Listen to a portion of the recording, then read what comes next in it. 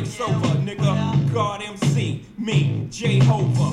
Hey, little soldier, you ain't ready for war. ROC too strong for y'all. It's like bringing a knife to a gunfight, pin to a test, chest in a line of fire with your thin ass vest. You bringing them boys to men, them boys pull win. This is grown man B.I. Get you rolled in the triage, biatch. Your reach ain't long enough, dunny. Your peeps ain't strong enough. Fuck up, Rockefeller is the army, better yet the Navy. Niggas will kidnap your baby, spit at your lady. We bring knife to fist fight, kill your drama. We kill you motherfucking ants with a sledgehammer. Don't let me do it to you, dunny, cause I overdo it. So you won't confuse it with just rap music. R.O.C. We running this rap shit. M-Easy, we running this rap shit. The Broad Street Bully, we running this rap shit. It's zipped up in plastic when it happens, that's it. Welcome back to the Fantasy Football Fire. This is the Pyro Podcast, show 282, and we are about to throw hella goo, fantasy football style. Pyro running the fantasy game. Let's do it. Fire it up for week 1 of the NFL season 2017. This is going to be a doozy. We are cranking out our first real season fantasy football fire here for you, and everyone's pumped up here, super jacked up as usual. I've got Waz to the left, replacing Houdini for the week, who's out on business. Across the way from me, I got Stagg Party, the man, the myth, the legend. I'm D-Rex. We are Pyromaniac.com, and we are super pumped to talk fantasy football. We're going to be going through those weekly matchups for week 1, all 16 games. Well, it might be 15 because of Hurricane Irma, but we will get through it, and we're going to talk about it anyways. Let's fire this shite up. Thanks for being with us.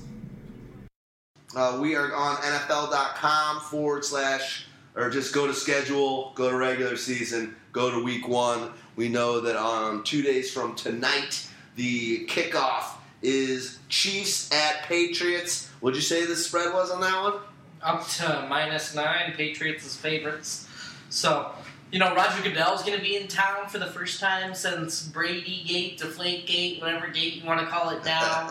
I mean, and this is all on the eve of the Boston Red Sox apparently having an Apple Watch gate for stealing some signs, blah, blah, blah. So, everybody's upset at Boston once again. But they are the defending Super Bowl champions after one of the biggest blown leads you've ever seen in a, football game, not just to mention the goddamn Super Bowl. So the Patriots are going to come out firing, but they've already sort of lost one of their best players from their last year's team in Julian Edelman. We'll see what this offense can be with new players, new pieces in Brandon Cooks, new pieces in the run game and Rex Burkhead and Mike Gillislee, and how these two guys are going to sort of balance and become more multiple. Run out of the shotgun, run out of I formation. Who's going to be the goal line back? Are they going to use a pass catching back only, like James White, like they have? Or because Rex can do a couple different things, so they're going to use him a lot? He's coming back from an injury. That's interesting. Breaking down that backfield for week 1 is going to be a tough slate. I don't know if you want to go in guns blazing, starting any of them. The best start's probably Mike Gillislee, and you're just hoping for that touchdown. And it seems like when they're inside the 5-yard line, getting close to the 1, Gillislee's the guy they've used a lot in the preseason because he converts them. So that's there. The rest of this team, you know the studs and you know the other guys, but the depth pieces are always ones that seem to show up late for the Patriots. Can they do it early? Yeah, well, the beautiful thing with this is we have, and sometimes we get duds on the first game. The over on or the spread doesn't say it, but I think this game is going to be a lot closer than that. I think the Chiefs, their defense is stout. I think they're kind of ready and excited for a solid season. The thing that I like here is the implied point total for New England is super high, but it's actually not that great for Kansas City. 28.25 for New England is their implied point total for this Week 1 matchup. And Kansas City's, loading on my slow iPad, is 20.25. So, I don't know. I think with it being in the big stage, and I think that this defense is one of the few that can slow down these Patriots. Yeah, absolutely. I mean, it's when you look at a spread like 9, that's quite unheard of against like one of the, best defenses there in Kansas City. Andy Reid has put together a great defense. Here's the thing, like Stagg Party, he mentioned the additions of Burkhead and Gillislee. Now, I believe the Patriots have a better running backs than the Chiefs. I think that was the Chiefs' advantage up until this season, until all the acquisitions, and then they added Brandon Cooks. Even though the Patriots lost Julian Edelman, you know how the Patriots do with this depth. They're going to get Brandon Cooks involved. Gronk is healthy. They're going to make a lot of things work. So, not only do they have a better quarterback, now running backs, wide receivers, tight end, coaching, scout. I mean, the Patriots are going to play this game, and they're going to play it through all 4 quarters. We might see the Chiefs, start off really well, putting the ball in Tyreek Hill's hands. I do believe Bill Belichick is going to find a way to take him out of the game, not physically, but they're going to game plan to shut him down. He's a playmaker, the most energetic guy on the field. He's going to make plays. So Alex Smith is going to rely on Travis Kelce and Chris Conley. I like Chris Conley a little bit in this game. We might see him score a touchdown and get a good amount of yards, but I don't think they're going to be able to sustain this through four quarters. The Chiefs are going to cover the spread probably through about 2-3 quarters of the game. Then the Patriots can do their thing and score touchdowns. And I think they're going to cover that spread. I think it's going to be a blowout. Typical Chiefs to start off slow in their season. They don't get up and running until week 6 as it is, and then get in those playoffs and lose out in the first round. I mean, especially with the Chiefs side of the ball, like you drafted that defense, you spent an early round pick on them in the 12th to the 14th round. You probably do not want to start them against the Patriots this week. Likely to get negative points. Like, they're great defense. Eric Berry got tore up by Rob Gronkowski last time they played. 7 catches, 82 yards, and 2 touchdowns. The corner, Marcus Peters, he's really only played one side. So unless they're going to start running shadow coverage with him now, the rest of their coverage can be beaten. Chris Hogan, is a guy who can make some plays, and they're going to move around the other receivers like Brandon Cooks to get them away from Marcus Peters. So, they don't just have a defense that can match up with the firepower of the Patriots on either side of the ball. And then when you flip over to the offense, we got to remember the Patriots are deeper in the secondary than they have been before. Now they have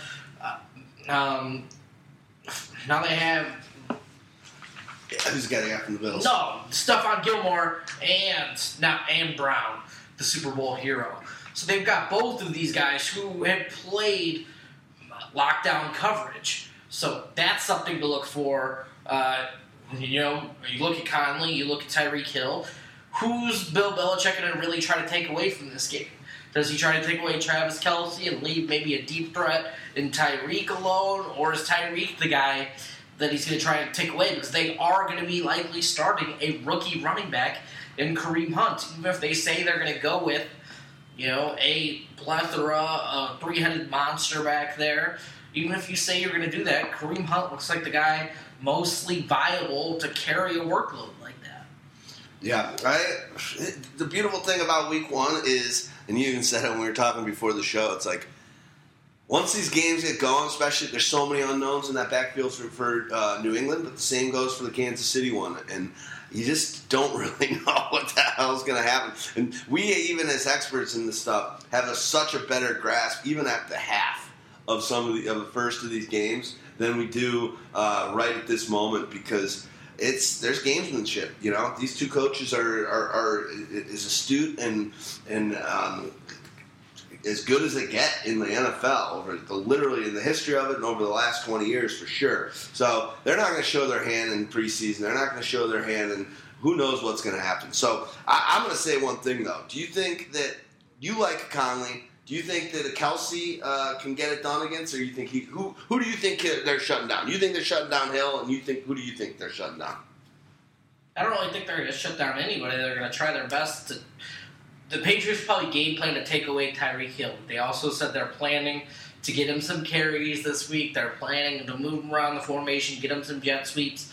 So I think Hill's still a viable play. Everybody on the Chiefs that you normally would play, including Kareem Hunt, is probably still in play for you this week. For sure. What do you got? Yeah, not to mention, Tyreek will move around a lot, and although I do think Belichick will game plan to, kind of limit Hill's, progression and touches, they won't be double teaming him all the time. But with him moving around so much, they will have to focus a lot more on Travis Kelce. They know what Kelce's pretty much going to do. They can pretty much contain that. They'll give him a catch, but they won't. I don't think that they're going to try to prevent those first downs and those red zone opportunities. I think the running game is probably the lousiest part for Kansas City because we don't have any idea, like you said. We're all on board with this Hunt hype, but who knows? Could be Charkandrick. I mean, and it could be a 50-50 thing. Week 1, absolutely. We saw West and Spencer Ware share the workload on numerous occasions. It's just what Andy Reid does. He knows his guys. He's going to play football the way he knows how to play, and that's just to put in as many guys' hands and see who can make a play with it. Well, let's hope Tyreek Hill's hands are looking a little better in the regular season than they did in the preseason because that mofo was dropping a lot of passes. And then the same goes for the flip side. Malcolm Butler had a pretty bad preseason himself, not really looking like the same old guy. So hopefully he's just getting into game shape during that preseason and he'll be his old self when the season starts. Anything else on this game, or should we move on to the first of the Sunday, September 10th games? I just want to add, I know I talked about, you think it's going to stay rather tight, so you think the Patriots won't cover the spread. I think the Patriots are going to cover. Stagg, did you mention who you think is going to probably win this game? Patriots probably win. Cover. Yeah. Tom Brady averages 330 passing yards and 3 TDs in opening week games. So Tom Brady's my number 1 quarterback this week. And also, even last year, they had some ridiculous spreads, and they covered them big time. So as much as I think this game could be good, the Patriots are kind of an anomaly in spread coverage. They just make it look like college. You can't bet against the Patriots. And the other anomaly about having a 9-point spread against top 5 defense this season, top 3 even. That's an anomaly in itself, but you just can't bet against the Patriots. I would not bet on this game either way, though. I would love Kansas City to get a win. Start it off looking hot. Because, I don't know, we've seen enough of the Patriots, and I like them.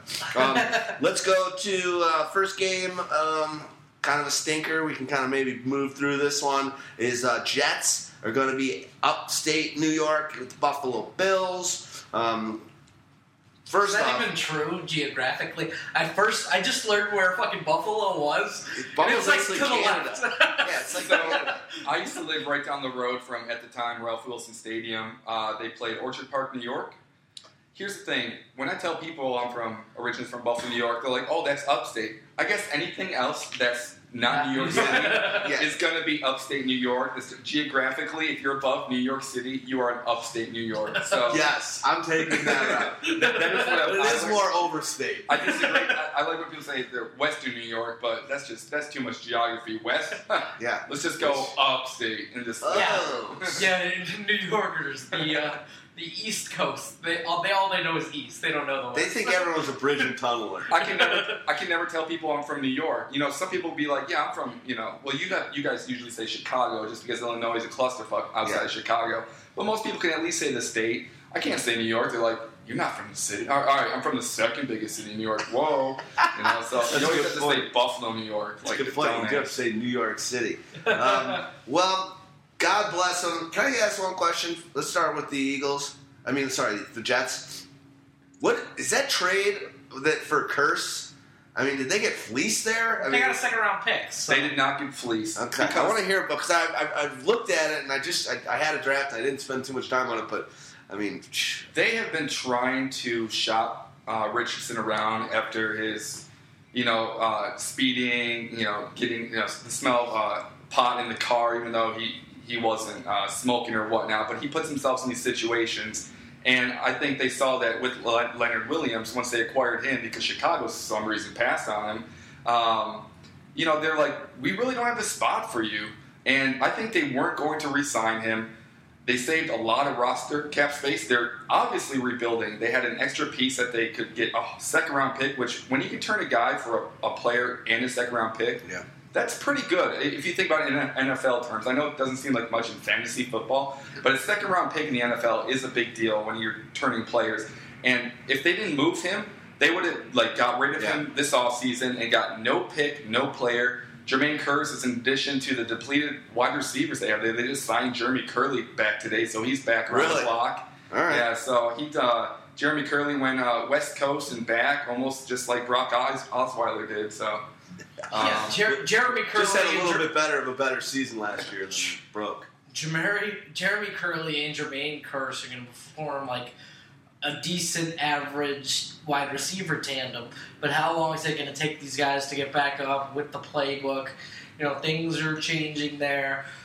The quarterback position, Bryce Petty's the number 2 on the depth chart, ahead of Christian Hackenberg, but it looks like Josh McCown's getting the start at least this week, so we'll see how long that trend goes for. I hope it goes for a long time because I don't want to see Bryce Petty, nor do I want to see Christian Hackenberg even be given the chance to play football because at least Bryce Petty lit it up in one preseason. Right, but Josh McCown is just going to kind of stay steady. I want neither of these other two guys as a Jets fan.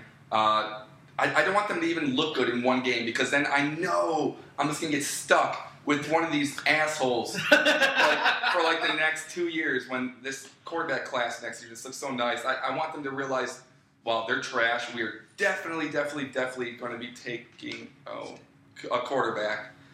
Yeah, we talked about the additions of Jeremy Curley and Jermaine Kearse. Rookie Darius Stewart is actually going to get a bunch of playing time now ever since Quincy Nuno's injury. I like Robbie Anderson and Darius Stewart should be the 1s and 2s. At the same time, Austin Seferian-Jenkins is still suspended for the first 2 games, I believe it is. I always try to remember because I get his and Doug Martin's suspension confused for some reason. So rookie Jordan Leggett is going to get some playing time too. So let's see. Josh McCown, he was targeting Robbie Anderson often this preseason. I think if McCown is not the quarterback, we're going to see a dip in production from Robbie, who you guys know I'm a big fan of. So that's it from the Jets side. So for the Jets, for me, I'm not playing any of their wide receivers. I'm not playing any of their tight ends. I'm not playing Josh McCown. The only thing I'm interested in is the run game. Is Bilal Powell just catching dump-offs out of the backpack, or is he working as a true feature back? Or is Matt Forte going to be showcased to where they're going to give him 32 carries against the Bills like they did last year early in the season? Are they going to showcase this guy for another team, maybe as a potential late-round trade chip? It just, work him while you got him. What other point do you have to have this guy on the roster if you're not going to get him work? Yeah. So I sort of like Forte and, Bilal Powell in flex range. I think Powell's probably a little bit higher just because of what we saw down the stretch. But anything can change with the way they deploy these two guys. But I still think Forte is definitely going to be a part of the plan this week. And we know Buffalo, they got trampled on a couple different games last season in the run game. Yeah, they did. Now the question is, what's the news you're hearing? Is it going to be Peterman or is it going to be Tyrod Taylor cleared today from concussion protocol, so he'll be there. I don't think he's a viable start right now until he's. It is the Jets, so I think there is some viability to it, but the weapons are, a major question mark right now. Jordan Matthews, Zay Jones, Charles Clay, are any of these guys inspiring? You're going to throw checkdowns, and what else can they do? Do they have any yak ability, or are these guys all just catch and fall down options right now? We have to see them sort of put together an offense based around these guys. Because I just don't see it right now, and Tyrod has gotten a lot of reps with them. So the real only guy I want to start in this game, pretty much, is LaShawn McCoy. He's the only one with a high start potential for me. LaShawn McCoy it's going to be ridiculous for him this year, and I'm really happy that the Jonathan Williams hype is finally over, because for some reason people in dynasty leagues, and I know he was going as the RB3 in all drafts this year, by default, but a lot of people are saying there's no way he's going to continue what he was doing last year. People are like, we're overpaying for LaShawn McCoy this year, blah blah blah. It's 29, it's just like I don't know what it is, but. It's always the running back 2 in Buffalo that gets people excited. Look at Carlos Williams and Jonathan Williams, and there was another. Another Williams? I mean, they come and go. Evan Williams, my favorite. There you go. So there's literally, just so you know, sorry about this, but there's 2 helicopters roaming right over our friggin' building. There's airplanes going by. Obviously, we always do the trains. This is we're living in like Sim City right now, a video game. That's because there's like they see a fire down here with all these hot takes we're about to spit out. They're preparing for it. So Charles Clay is someone that I like this game just because every Jets game it seems like tight ends just right through the middle just continue to beat up that secondary, and Demario Davis is back, but it's like, and he's going to get a whole bunch of tackles, but I think Charles Clay is going to be a big part of this game. I've said that a few times last year, and he kind of crapped out on all of us. He's got all this money, but I think they're going to, show me what you got kind of season from Clay.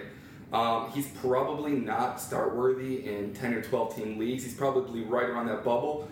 I've got him at tight end 14. So, right, yeah. So right on the edge, but that includes like Jack Doyle at tight end 11. So I could see a viability for Charles Clay starting over Jack Doyle with Scott Tolzien as the starting quarterback.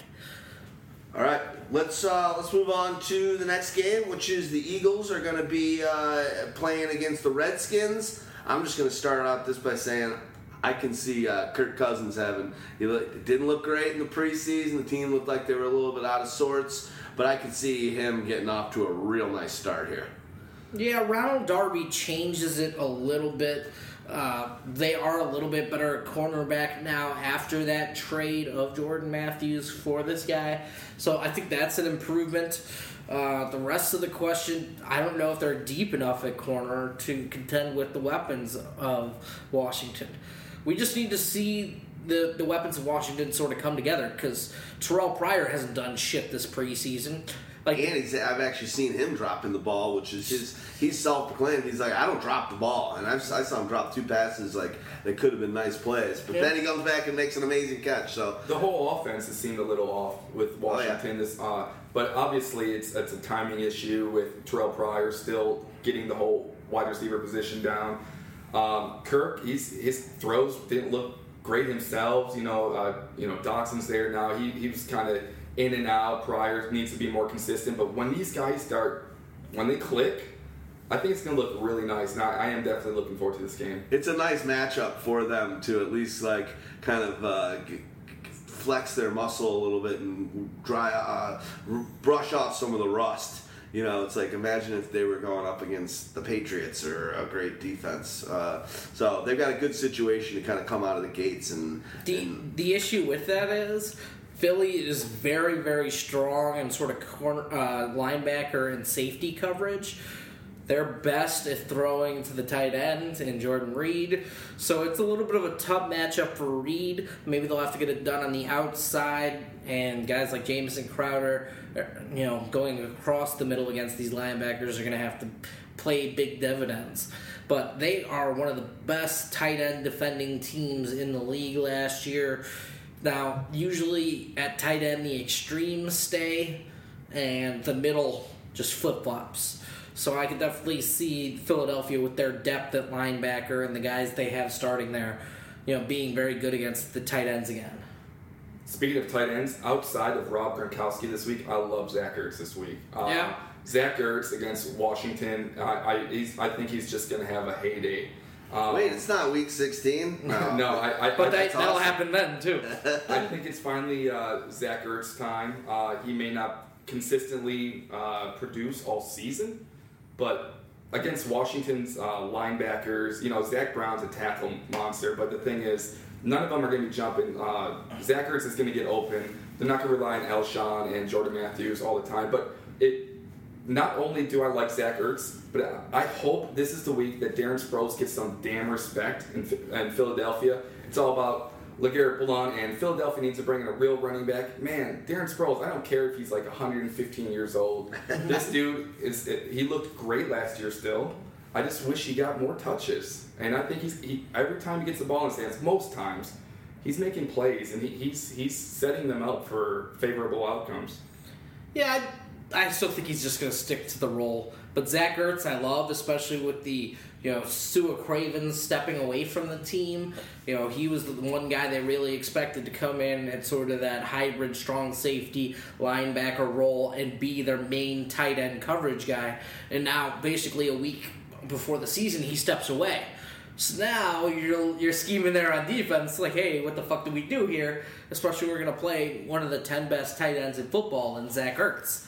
So I love Ertz, especially in DraftKings where it's full point PPR.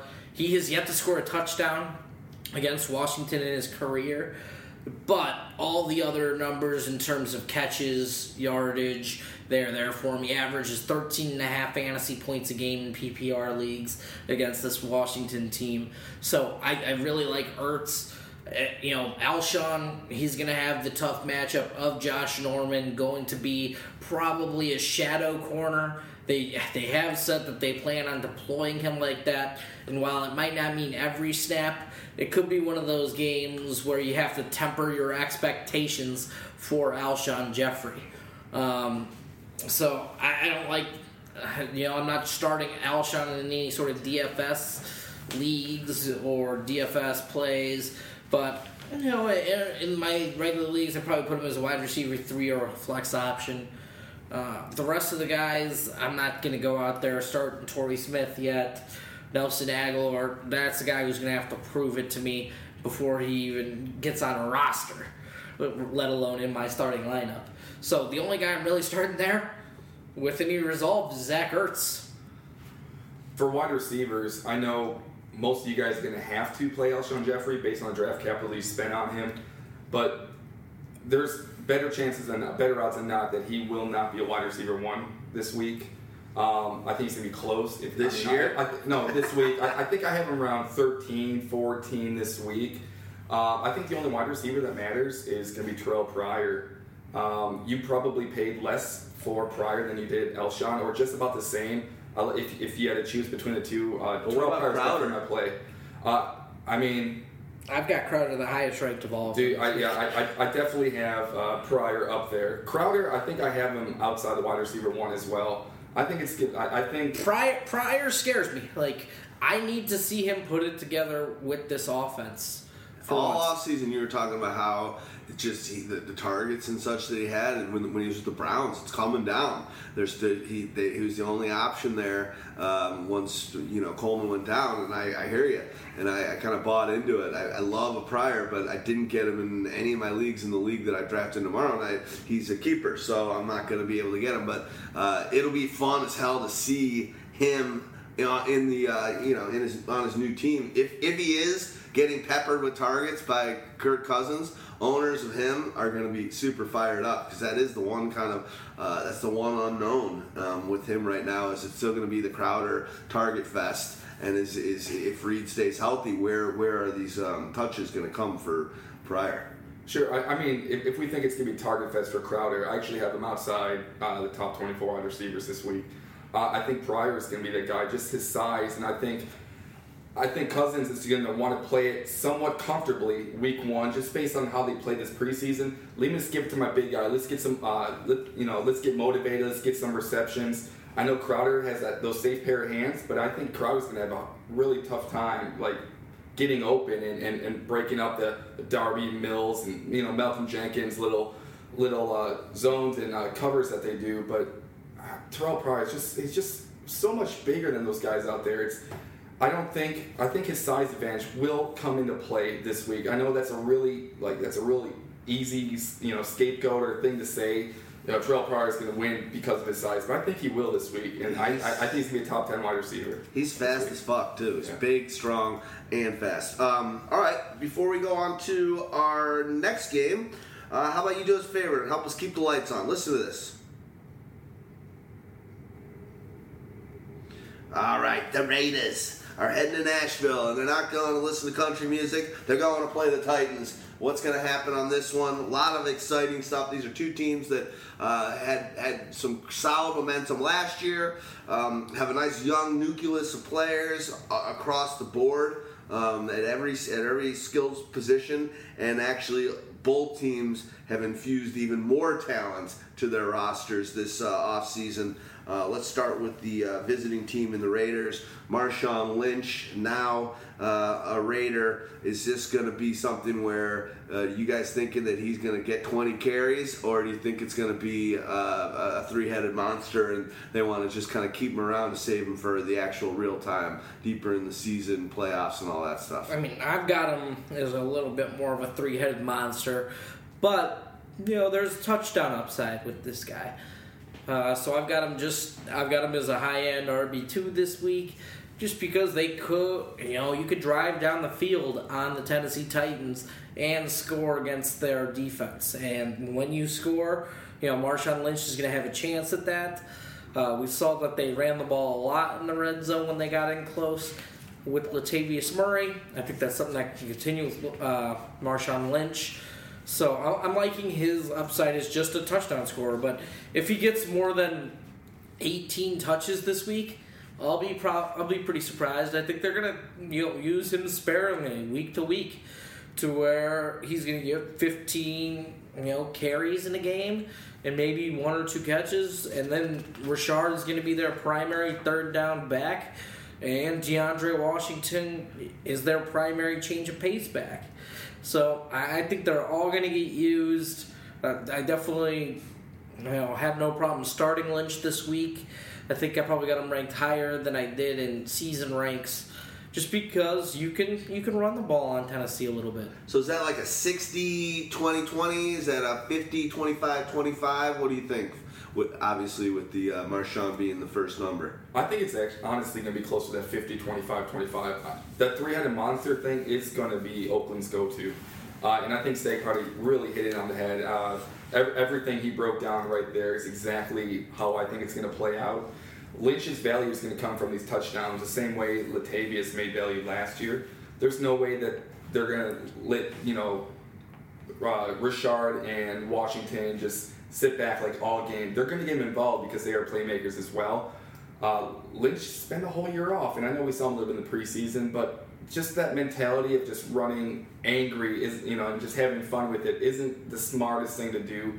And Oakland knows that, hey, we can't let him have like 75% of these carries, not when we have the guys that we have behind him. So sometimes if he gets going, though, you don't think they're going to feed the beast? I mean, if they get going, but I don't see how he's going to run so well early in the game to where Rashard and Washington won't be used. This is so awesome. We've said before this show. We just don't know what's going to happen. There are so many new things happening across the gamut, across every team, as I'm sure there is every year, but it really just seems like this year there's just so much newness and unknown. I'm so excited to keep an eye on all of these kind of storylines, because then it's going to... I bet you week one player rankings for both of you guys will be a bit easier. Or week two will be a bit easier than week one. Let's just put it that way. All right, so let's talk about the Raiders. Move past it. We talked about the backfield. Derek Carr, will you guys like him in this matchup? Let's just pit the two young studs against each other that we've been pitting against each other on ADP and draft slot all year. Who do you think has a better week one, Derek Carr or Marcus Mariota? Marcus Mariota, by means of Delaney Walker, by means of Rashard Matthews, by means of Eric Decker. They said that they're going to, bring in Corey Davis situationally.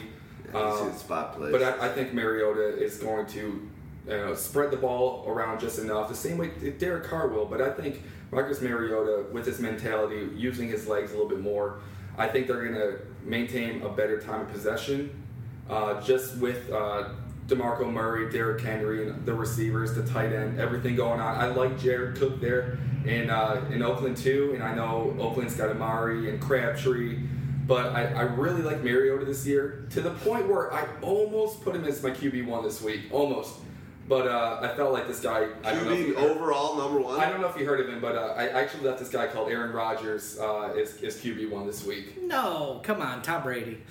He's a cork soaker. So I'm on Team Mariota. Like, the Tennessee defense got a little bit better this offseason. Did that happen in Oakland? I'm still waiting for someone to show me that. Cordero Patterson, man. Yeah. What does that do for their defense? Oh, I didn't know that. You guys didn't throw up the defense flag. I was kind of hanging back there, thinking about my Patterson vibes. Got some strong Patterson vibes? Oh, God. I don't. But, just looking at it, like, the improvement on that defense seems non-existent.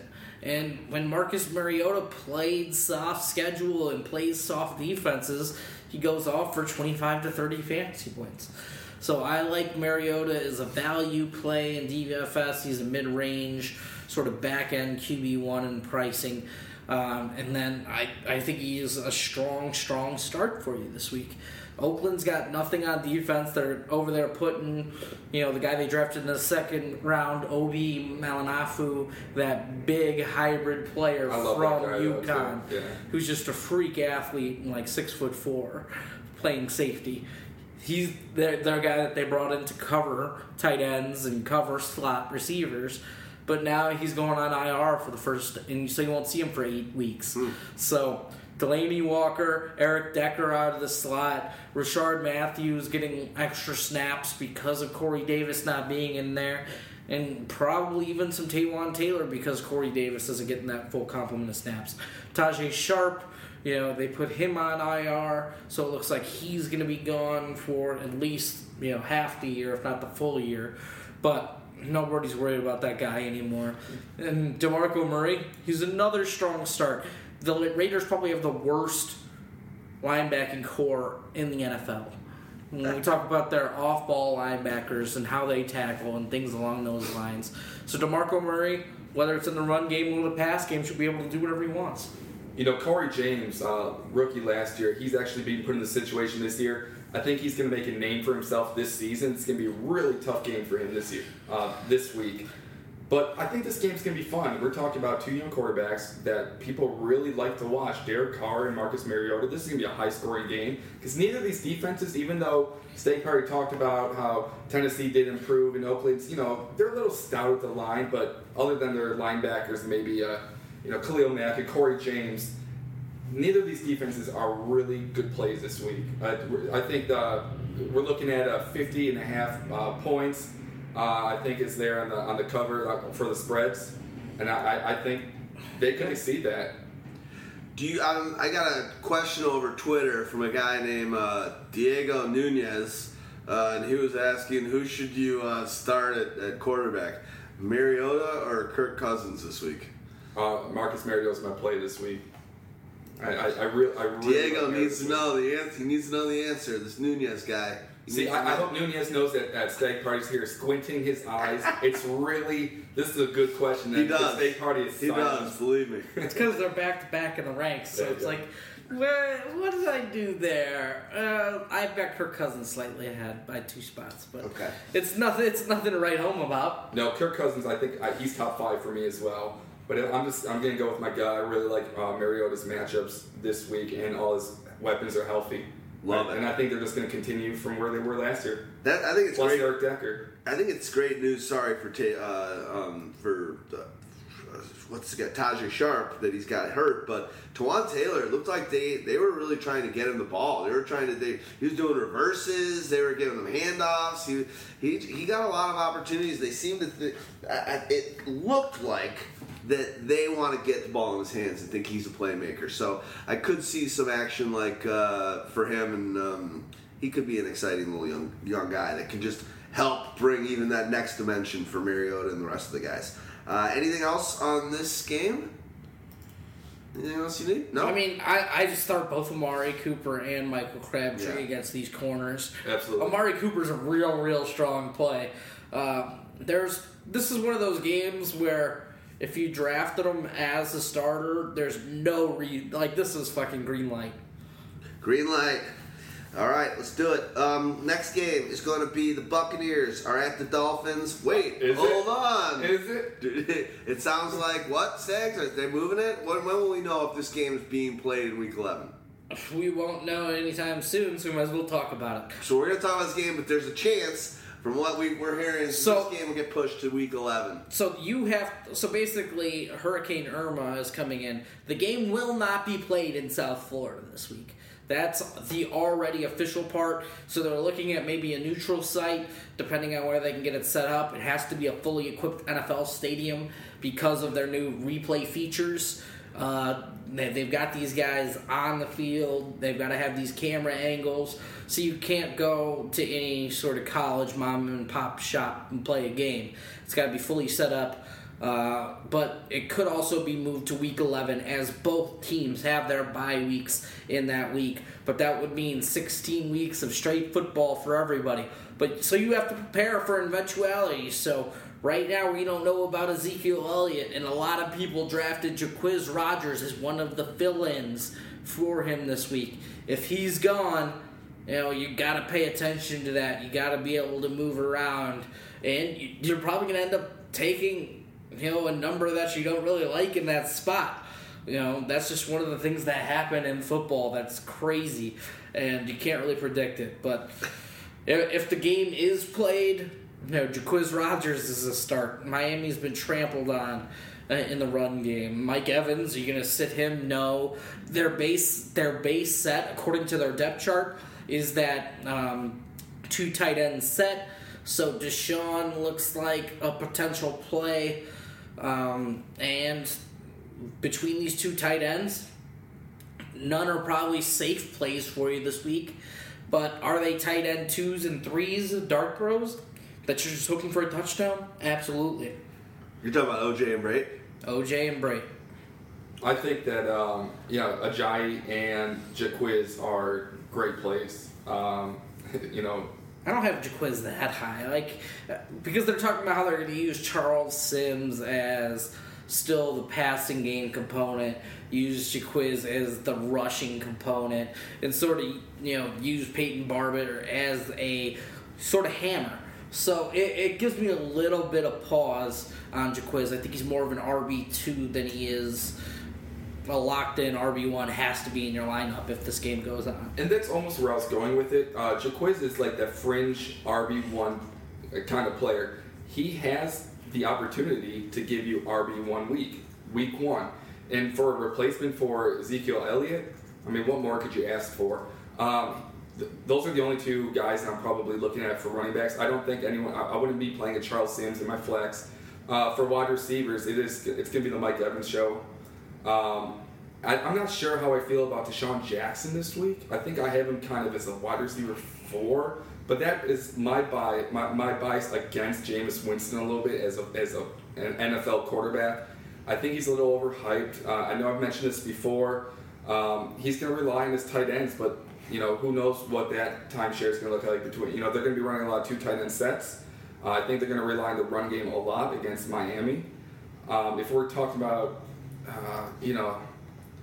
if we're talking about QBs, I wouldn't want to start either Winston nor Cutler this week. I know Cutler's not even a play for anyone, but there's people out there. Some of these fans that love just want to have fun. I got to play Smoking Jay. He's back, so they're going to play him. I wouldn't. I mean, there's 20 some other better options out there, I think, than both of these quarterbacks this week. But Devontae Parker and Jarvis Landry, it's going to be really hard to choose between those 2 because they can have a very similar stat line, and that's going to hurt them both, especially when you're looking for a wide receiver 2 that week because you might not get that out of either of them. I'm staying away from both those. Yeah, that's it. It's going to be Mike Evans and Jay Ajayi are your locks, and Jacquizz Rodgers could be a little bit of a breadwinner this week. I mean, I like Devontae Parker the best. The rapport he's shown with Jay Cutler has been great, but right now, if this game is not going to play, prepare for other guys. These guys are guys that should be in your flex or in your wide receiver 3 slot, so you should have other options. Jarvis Landry, I think he's also in the wide receiver 3 flex range. Jay just hasn't shown that ability to support a player of Jarvis Landry's ilk. He doesn't like that short, and he'd rather just attack the deep outsides of the field. So it gives me some pause. Julius Thomas, he's another one of those dart throw, tight end 2s, touchdown or bust type of plays.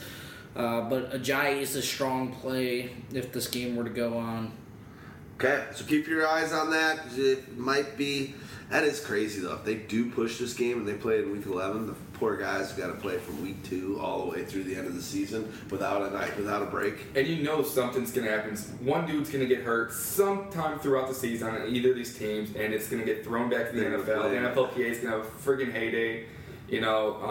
Not to mention, it's like, what do these guys do? They have a whole extra week off now. That's got to mess with your head, especially when it's like a countdown through the preseason. It's like 4, 3, 2, 1 more. You know what I mean? If you're an actual football player, imagine how that feels. Imagine if the league said, you know what, actually we're gonna push the league Week 1 back. It's all about rhythm. It's got to flip out. We don't even play. I'd be mad, Yeah. Well, we'll see. Well, keep an eye on that one. Hopefully they actually find a place that's NFL legit and they play that game because they should. Anyway, Irma sounds like such an innocent name, but it's not. Let's go on to the Jaguars at the Texans. Ooh. Jaguars. Let's start with them. Let's start with the visiting team as we like to do. Bortles. This is another top 20. This is another game that had interesting weather aspects too. It's going to be held in Houston after Harvey, and they've already quickly got up a lot of that infrastructure back up. They think they're going to be fine to play this game in Houston, so nothing's changing there, and that's an interesting weather aspect as well. But Blake Bortles is probably going to throw like a hurricane, throw into some winds, and probably not be that good. Right now I cannot trust Blake Bortles as a starter because this could be one of those teams where, hey, before he had a leash to throw 2 picks, does he have that leash to throw 2 picks anymore? They've got Chad Henne. They released Brandon Allen, who was probably their best looking quarterback in the preseason until he got demolished in Week 4. But does he still have that long leash to throw a couple picks in a game without getting pulled? And that's what scares you, because before, you knew if he threw 2 picks, great. They'd come back later, throw for 200 yards and 2 touchdowns in the fourth quarter, and end up with the 40-point game because your league is fucking stupid scoring. Yeah, that leash is gone. After a few underthrows or overthrows, that team is just going to... They're all going to start talking amongst themselves. It's going to kill the morale. Here we go again. Freaking Blake, man. You know what I mean? Top 20, absolutely not. He'd be lucky, in my opinion, to even put up a top 25 week. I just think they're going to not keep the ball in his hands. They're going to see what Leonard Fournette's all about. They're gonna give Blake some easy check downs to his guys, and we may see some TJ Yeldon and Ivory mixed in just to give Fournette just a breather. Be like, hey, rookie, first game. I know you're awesome talent, but let's see what you got first. But I think Fournette's gonna get plenty of carries this game, and that volume usually turns into scoring opportunities. It could. I don't think anyone here is a really great play. I don't even really love Allen Robinson this week. The Jags, it's gonna be another one of those years where we obviously will have to see what they do in these first few weeks, see how the quarterback situation shakes out. I hope Blake Bortles gets some consistency. I don't think he's a great quarterback, but as long as we get consistency, that's good for us in fantasy football, because then we know everything associated with Blake Bortles, the Allen Robinsons, the Leonard Fournettes, and so on, and all the Ben Koyaks, The thing is, Houston should be a very, very, very, very stout run defense this year. You get J.J. Watt back. You finally have J.J. and Jadeveon Clowney at sort of peaks. Like, Jadeveon Clowney played his fucking ass off down the stretch. Now with Merciless and other guys that they have in this defense, like, it's fucking dirty. Oh, yeah. Like, their front seven is dirty. They did lose, A.J. Boye to the same Jacksonville team. What do they have at cornerback in terms of depth to be able to play sort of coverage on a guy like Allen Robinson now? That's the main question mark. They lost Will Fork to barbecuing. Yeah, well, they probably lost that a long time ago. But they are just so deep. Kingsford. They are so deep along the defensive line, and just the players that they have there are insane talents that I'm scared for any running back. But the opportunities are going to be there for Leonard Fournette. They are just so deep there. And they lost, Quentin Demps to the Bears, or one of their safeties who picked off 7 passes. Do they have any sort of depth along the defensive backfield? A lot of these guys are coming back from injuries themselves last year. Can they put it together and be a dominant defense rather than maybe a funnel defense where they are forced to throw the ball against this team? Because if so, that could just mean they're forcing targets to A-Rob. But weird thing on the depth chart for the Jags, they have demoted Allen Robinson and put your boy Keelan Cole up, and also D.D. Westbrook is listed as their number 2 wide receiver. And he looked sweet this preseason. He had a dominant preseason. Yeah, I was actually going to, you kind of stole my thunder there. And, Perfect. I appreciate you. So you did your job. Keelan Cole, I mean, there was little hints for a little while that Keelan Cole could be starting week 1. Undrafted out of Kentucky Wesleyan. This guy... Powerhouse. One of those, heavyweight conferences. And he was born on 420. Hey. Just thinking, I kind of wanted to get baked.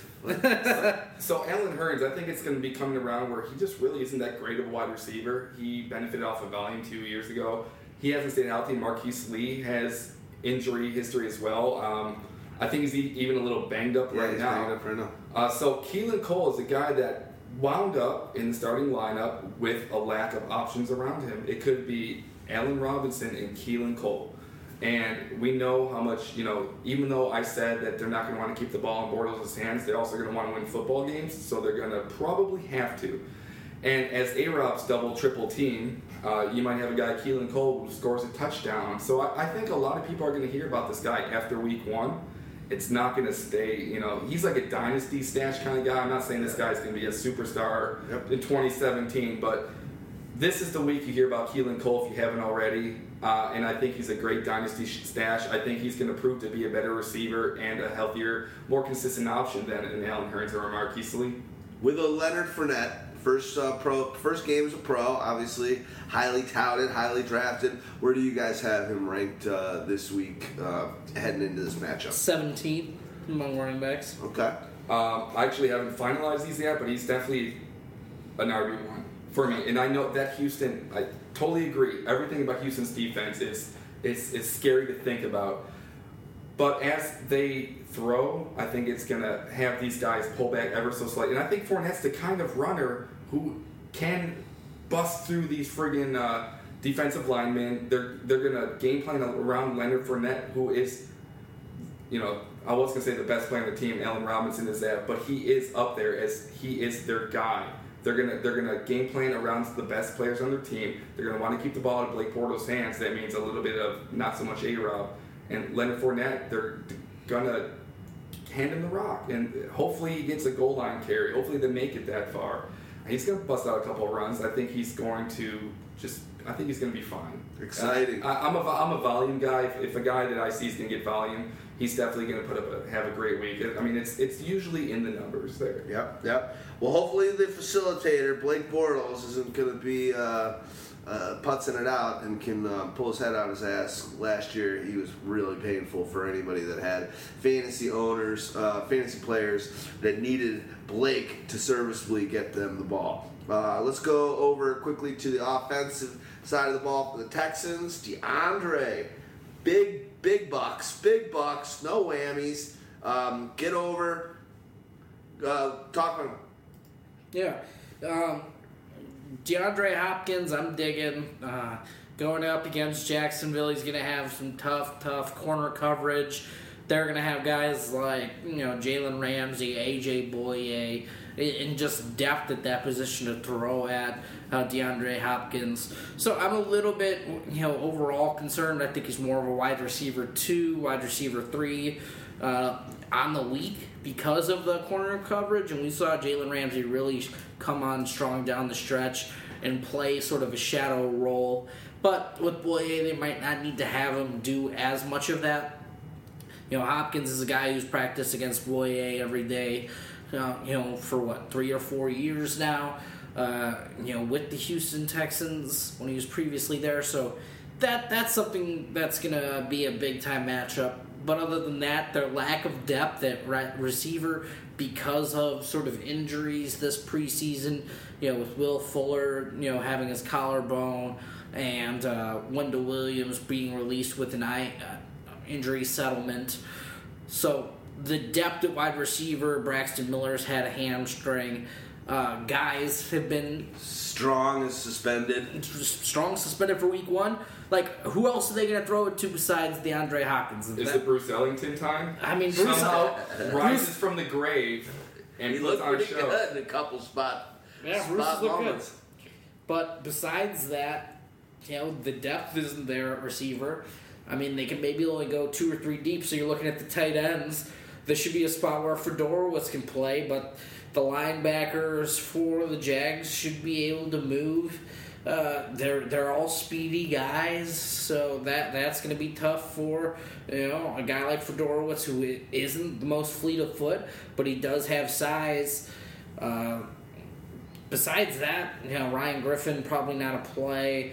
Lamar Miller, he's probably one of the best plays on the team this week, but they are saying Donta Foreman could be back from his little missed preseason escapade to be able to carry the rock a couple times. Yeah, I totally agree. DeAndre Hopkins is another one of those players where you're nearly forced to start in week 1.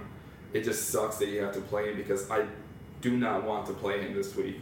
Like you were saying with Ramsey and Boye, I mean, he's going to be shut down, and I think Savage is going to have a tough time. It's going to be a bad week for the Houston Texans. It's going to be Lamar Miller, who they're going to play the run as well. I wouldn't even want to play him, but you gotta. I do see how Fedorowicz, he should be able to make some plays this game, but I mean, it's not giving you much or too much confidence to put in to play these guys. I would totally, I wish I could avoid them, but you got to play your Hopkins. You got to play your Lamar Millers. I mean, you paid the price. You probably don't have better options, and it's not worth the risk in week 1. Everyone screws up week 1. Just play your guys, whoever you feel comfortable with, because you're just going to hate yourself in the end if you paid a second-round pick for a guy. And then what I was just thinking. Yeah. You should be you're going to be kicking yourself in the ass. Exciting. Okay. Well, before we get on to the next matchup here, do us a favor and listen to these words from our sponsors. All right, we're getting rocking here with the Cardinals at the Lions. Breaking news. What happened? Ezekiel Elliott's suspension is upheld for the first 6-game ban for the first 6 games of the season. So it looks like you won't have Zeke in week 1. Or 2. Or 2. Or 3. Or Hey, 4. I think people got the point here. Can I take a 5? Oh, Dogmatica took him in the first round in our old school draft. Pick number 7? Ooh. 6 maybe? You know what? I mean, I still had him as my running back 11 just because I thought that, at best, even if the suspension was upheld, I would expect it to go back to 3 games, or if they were just going to let this thing ride out into court, he'd be playing week 1. But this really sucks. I mean, I told you. So. No, I told you they've never reduced suspension for domestic violence. This is what's been agreed upon, since their last CBA is 6 games. They gave it up for it, and that's the only thing. The evidence may or may not be there, but they've never reduced a suspension for this type of inquiry, and that can't start now. And now that you sort of have the precedent from the Tom Brady extravaganza in courts the last couple years, like, you've got precedent to just throw this case out in appeals. So when they go through, like, we're going to expect them to go to court and not to get thrown out quickly? Right, and I'm not even going to get into it, and I hope we really don't as well. But it's like, I just want, like, a lot of the listeners here, a lot of people may disagree with it, but we and you and everyone else that we probably get in this circle jerk of fantasy football with, we know much, much less than these guys that make these decisions. Just, we're just going to have to deal with it, move on, guys. Hopefully you got your Jacquizz Rodgers. Hopefully he's playing. He's probably not going to play week 1, so just figure it out this week. I mean, to be honest, you knew this was probably going to happen. Probably. Yeah. It was wishful thinking over the last 2 weeks. At the end of the day, we've got to get people can't be beaten up on chicks, so you got to set precedents, and let's see. So hopefully Heartbeat's okay about this, and I'm pretty sure he's about to go into like a 50-tweet rant disagreeing with your decision. Oh no. Let's talk about the Cardinals visiting the Lions. And you start with the guy who had one of the best fantasy season of the last 10, 12 years last year, David Johnson. Does he get this party rolling real quickly this year? Absolutely. My running back, too, this week, I had a tough time flipping between him and Le'Veon. They both got favorable matchups, in my opinion, especially Le'Veon. So, I had to keep Le'Veon at 1. But, David Johnson's just so much different. You watch every single game of his last year and see how much they use him in the passing game as well. And he gets past that first level more times than not. It just looks so much better than any of the other running backs that you're watching today. When you go back and actually take the time to watch David Johnson, and there's no doubt in my mind that he's just going to carve up this Lions line and the secondary. He's going to have himself a field day. You're going to get your value that you drafted him at 101 or 102 overall this week for sure. He was 1-1 everywhere. No, really, no leagues were taking Bell just because he held out. But are you getting 30 touches like they've been whispers and the franchise is saying and he's talking, or are you thinking this year it's gonna be 1,000? Let's stick to one game. I get excited for all the big picture stuff, but what are your thoughts, Staggy? Play David Johnson. All right, let's go to the wide receivers. Larry Fitz, you're full of hot takes on David Johnson today. There's no reason for us to talk about David Johnson. We're not going to talk about him much during the season. It's the start of the season. Today, let's have some fun with him. Yeah. Because literally, who's getting 30 touches this week? Larry Fitzgerald. They're gonna feed this guy the ball. Larry's getting it. The coverage they have on him are so weak. We're talking about guys that barely belong in the league playing across from Larry Fitzgerald. He's just going to eat them alive. I've got Larry Fitzgerald. It's like a back-end wide receiver 1. Strong play. I want all the Larry Fitzgerald I can get. What about Brown? He looked good. I'm probably going to fade him a little bit because he'll probably see the Darius Slays of the world get pushed around a little bit because of that guy's size. I'm not a fan of John Brown. He's somebody I'm gonna have to see put it together for a couple weeks this season to have a lot of trust in. I think I've got him as a wide receiver 4 flex. Still in consideration, but not anywhere near my starting lineup personally. Agreed. Jermaine Gresham, another tight end 2 dart throw. You're starting David Johnson. Carson Palmer, I think it's in line for a pretty strong week. Now I've got him as a QB2, high-end QB2, but I think in DFS there's some ways that you could stack him and David Johnson and have one of those unconventional stacks, but still see a boatload of points, and you could even also throw on a Larry there and get some nice little points. Larry? The Darius Slay matchup for John Brown is a big deal, and Jaron Brown is probably the Brown I like more this week.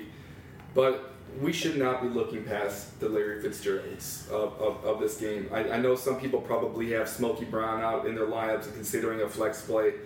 I wouldn't. I mean, Darius Slay has played very well ever since he came this season. He's been kind of a success story, you may say. But Jaron Brown could be that guy that gets that one touchdown. You know, I do like him a little bit in DFS, a little bit more than John Brown. Larry Fitzgerald is always going to be a value play, it seems like. And based on the price they paid him in your drafts, he might even be one of your flex plays. He could be your wide receiver 3 if you played your cards right, and that's a great flex play in itself.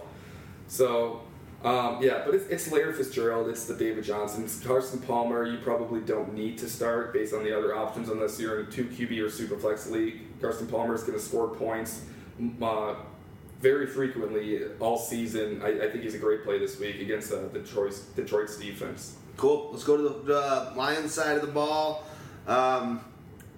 What are you guys feeling? The richest player in the NFL for now. That'll change within the next week or two when one of these other quarterbacks get their money. But Matthew Stafford, newly minted. Is he getting ready? First off, who do you think wins this game? I mean, is this... I think it's got to be Arizona. I think Detroit's overrated after last season. They won too many sort of one-score games. I don't think they're going to be able to slow it down against Arizona's offense as much as they'd like. And I don't think they have the firepower in terms of a pass rush to hurt Carson Palmer. So that's my main concern. Cool. What do you think happens for the Lions side of fantasy football? I think we're going to see a little bit of a share of the workload between Golden Tate and Marvin Jones. I do like Marvin Jones a little bit this week, and I think Tate has a tough matchup himself, obviously. My thing is Patrick Peterson doesn't go in the slot. Tate's apparently playing a lot more slot now after the Anquan Boldin departure and free agency. So I like Tate a lot more than I like Marvin Jones. Marvin Jones, I think, could be locked down by Patrick Peterson on a lot of snaps. And when it's not him, then it's likely to be him on Kenny Galladay. But I'm probably avoiding Marvin Jones if I can. I'm not starting Kenny Galladay. So it's between guys like Eric Ebron and Golden Tate for me. I think Ebron's, a back-end tight end 1, and I like Golden Tate as a wide receiver 2, wide receiver 3, depending on your scoring system. Other guys, I'm pretty high on Amir Abdullah. I think he's got some back-end RB2 appeal, and Theo Riddick, he's another running back 3 flex. I like Theo Riddick probably more than Amir this week, just based on how I think Detroit can play the ball. I don't think Tate nor Marvin Jones are great plays this week, and I think each of them are going to limit one another, in scoring, and even to put up, I don't think they are going to come close to a wide receiver 2 output. But I mean, with knowing Matthew Stafford and him just throwing with cash falling out of his pockets as often as he does, there's a possibility. But I think a lot of those balls and plays are going to go to Theo Riddick this week. Yeah, I also think they're going to use Amir Abdullah in the receiving game. Like, we've seen it this preseason, them try to get the ball in his hands out on the edges and not try to only run him, in between the tackles. So I like the aspect of him becoming early in the passing game, becoming involved early, and then sort of running off of that. So I'm liking for them to try to make a little bit of a statement with their run game. We saw them revamp their offensive line, and even just last week they traded Laken Tomlinson to the San Francisco 49ers to try and have a solidified group. Now they've got to put it together against the Cardinals, who probably aren't as strong along the defensive line anymore after Calais Campbell, but they still do have some players on that defense. While they still have some players, don't be surprised that both Carson Palmer and Matthew Stafford are QB1s this week. Valverde. Cool. I was waiting for like some sort of audio or something, but we don't do that when Houdini's not around. Anyway, I like it. Okay, so we pretty much covered that game. I'm excited to see both those. I don't really have too many things going on with the Cardinals, but I am excited to see how the Lions use their offense. Let's go to The Falcons coming to Chicago, and I was looking on Vivid Seats a couple weeks ago. I was shocked at how expensive the tickets were, and then last week, and they were still expensive. And I talked to Houdini, and he gave me the reason why. Basically, Georgia is at Notre Dame on Saturday, and as a result, a lot of Georgia people, i.e. Falcons fans, are coming to Chicago and getting a 2-for-1 in the Midwest. So the tickets, I wanted to go see my boy Julio, still might.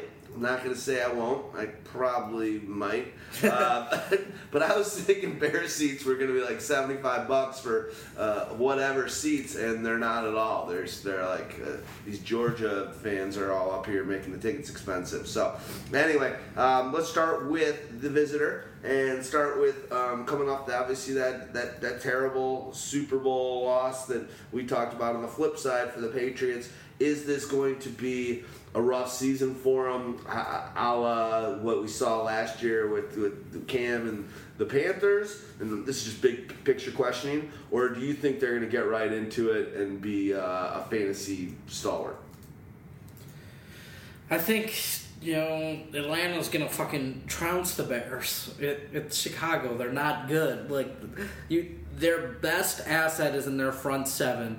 But even there, their depth is questionable. They let go of a lot of guys who have been their best sort of playmakers in the preseason, let go of a lot of their pass rush depth.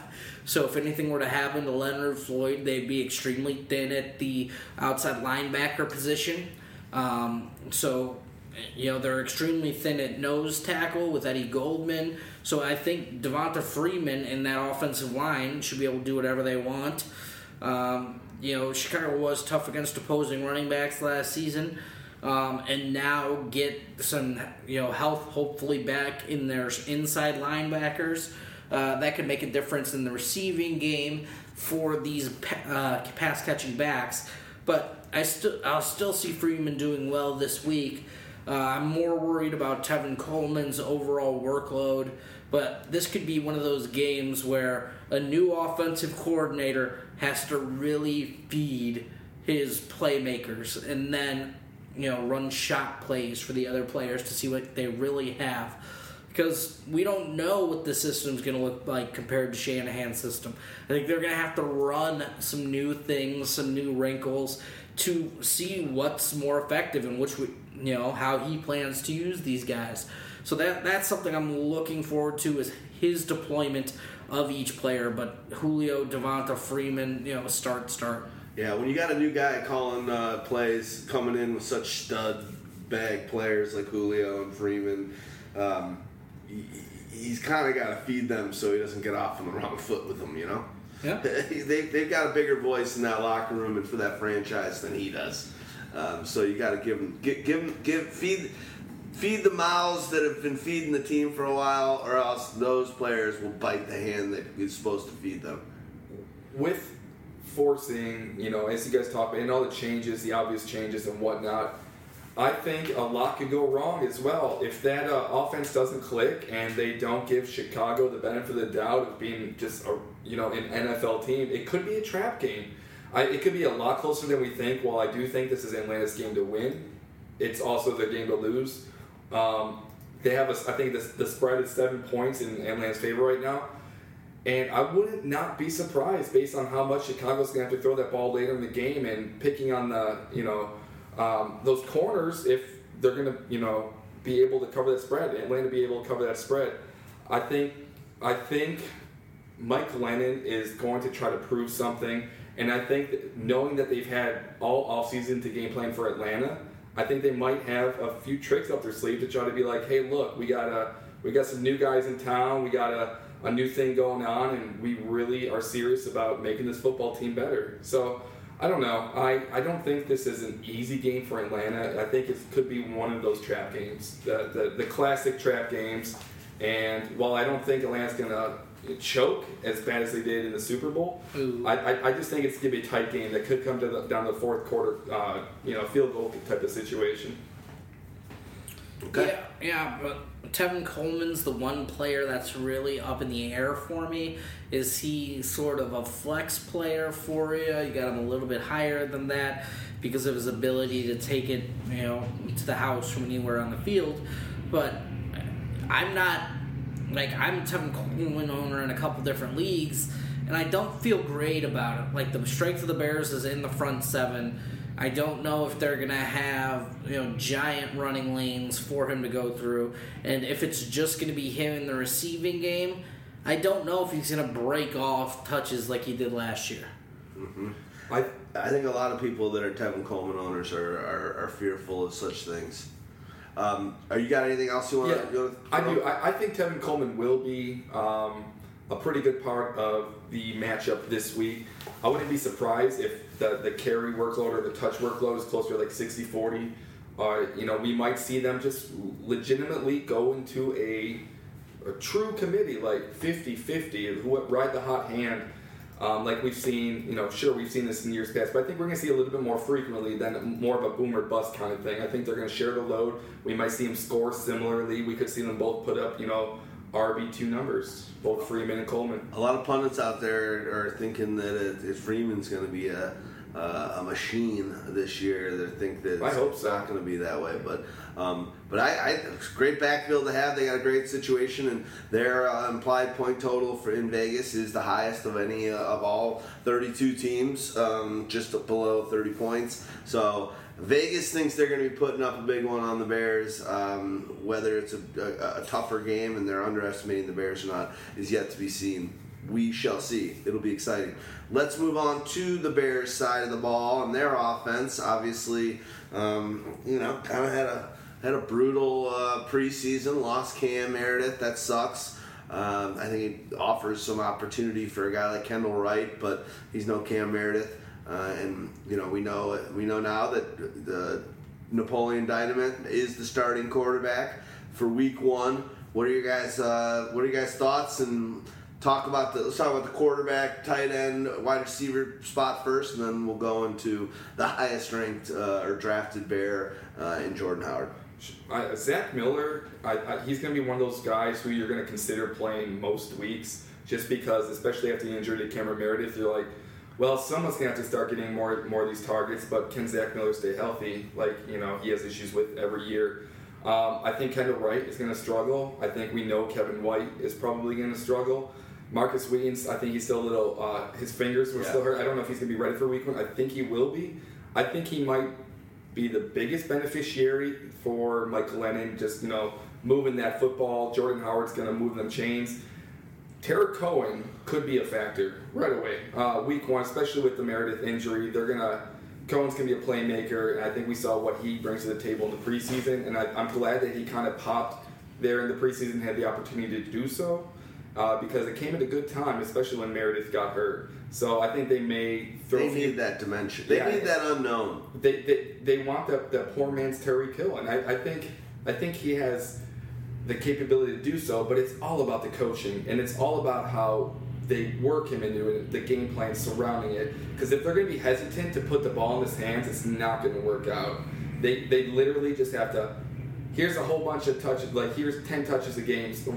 In some shape or form, he'll make him work on, six of them at least, I would think. I agree. I think he's going to get those. I think the Bears are going to open that Pandora's box and hope that it scares defensive and coordinators shitless to some degree moving forward in games, but they're going to definitely give him some touches. What do you got? I mean, I'm not thinking Cohen's fantasy viable anytime soon. He's going to be a gadget guy in, 3 to 5, maybe 7 touch range early in the season. Right now, the Bears are a one-trick show. It's Jordan Howard and nobody else. Luckily, Atlanta isn't one of the best teams at defending running backs. They allowed over 20 fantasy points a game to opposing running backs, but a lot of the work they did allow was in the passing game, which gives you a little bit of a, up in the air about Howard. But, people are still a believer in this guy, so I've got nothing to say. Just, you probably play him if you draft him in the second round. He went in the first round in one of my drafts. Yeah. Chicago. We're from Chicago. Good luck. But yeah, we'll see. I'm much higher on him on the whole as you are, but I don't know how this Bears. We got a lot of things to trickle down. Kendall Wright's back. What happened? Kendall Wright is probably the Bears' number one receiver. I agree with that. I think he's going to have a pretty good season. And I hope Kevin White can get some shit done. I like what I see in spots, but at the same time, no one else does. We'll see. Let's keep an eye on all that shite. Hopefully I'll be at the game. If so, I'll post some stuff on Facebook.com/Pyromaniac, and our Twitter handle is Twitter.com/@PYROMAN1AC. Waz, give them your Twitter handle. Twitter.com/WazNFL. @WazNFL. Stag Party. Give them your Twitter handle. @Pyro Stagg. Is that with one G? Is there an underscore or just Nah. one? Okay, Pyro Nah, Stagg. Why'd you get one G? Why'd you go? I don't know. Tough call. It's tough being. It's Double hard G enough being a G, but it's very hard being a double G. Double DOG. I mean, the only guy who's done big with 2 G's is like the Snoop. Who else? Road Dogg. Jesse James. Road Dogg Jesse James. It's the D-O double G. That's hilarious. I love it. Well, check us out on Twitter. We're always doing our own thing. I think there's a good balance of the way that each of us like to use Twitter. So, as we said before, all off-season, Twitter is, without a doubt, the best news source for fantasy football, for catching the most recent news, for catching the most recent injuries, for catching the most recent anything, and listening to very smart people, not such as myself, but these other two guys and the other people that we follow. There's just some really impressive fantasy football heads out there. So check out our accounts, and we're doing it up over there. So let's go on to the next game, which is going to be the Ravens at the Bengals. Wow, that should be an exciting little interconference game, interdivision game. Excuse me. What do you guys think? The Ravens, God, I've stayed away from them. I have a feeling they're going to be much better than I'm giving them credit for. It's all going to come down to Joe Flacco's health. Like, is he going to be in the lineup, or is it going to be Ryan Mallett? Because it's the same thing. But if Ryan Mallett's the starter, I don't feel comfortable playing Jeremy Maclin. I don't feel comfortable with Mike Wallace. I probably feel comfortable enough with Terrence West in like a flex spot. Danny Woodhead, just returning to practice in a flex spot. But other than that, if it's Ryan Mallett, I want really nothing to do with these guys this week. If it is Joe Flacco, no. Jeremy Maclin's in contention as a wide receiver 3. So is Mike Wallace. Maybe wide receiver 3 flex for Mike Wallace. And then same thing, probably running back 2 for Danny Woodhead. Flex appeal for Terrence West. Not touching any of the tight ends until we see how it sort of shakes out between Ben Watson, Max Williams, fucking whoever else they tried out there to break a hip. But it really comes down to the health of Joe Flacco. So where does he stand? Is there any sort of major determination that we're going to know before we have to set our lineups, or is it going to be one of those things that comes down to the wire? The Joe Flacco news, it's been really bothersome most of the offseason because not only did it just come out of nowhere, it really devalued a lot of the weapons there. We, for a little bit, we were all excited about Jeremy Maclin and Mike Wallace with the GOAT of Joe Flacco because he's elite and everything. I think Joe Flacco will, even if he's not 100%, I think he will be playing week 1. At the same time, even if he's not 100%, or because he may not be 100%, I think Terrence West is probably going to have himself a good game. More so than Danny Woodhead even. I like Jeremy Maclin as an option much more than Mike Wallace this week. If, one way or another, Mallett or Flacco or Mallett, just give me Maclin. I'm just going to kind of fade Mike Wallace this week. I really want to see how that whole offense starts turning. They don't really have a tight end to trust in.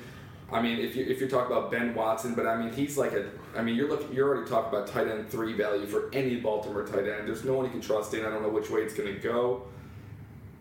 I'm playing Terrence West if I have him in my flex. Because I'm probably playing 2 better running backs as it is. I think Terrence West would be a great flex play for you. I'd even, if forced to, I would play him as my running back too. I think he's going to get great volume this week, and I think they're going to slow Flacco back into the game until he's 100%. Yeah. Let's move on. Should we move on to the other side? Yeah. Exciting. This is an exciting one. The Ravens, a lot of unknowns there. We'll see. Joe Flacco was back in practice this weekend. They're just not sure overall that they can get him enough snaps to be back and ready.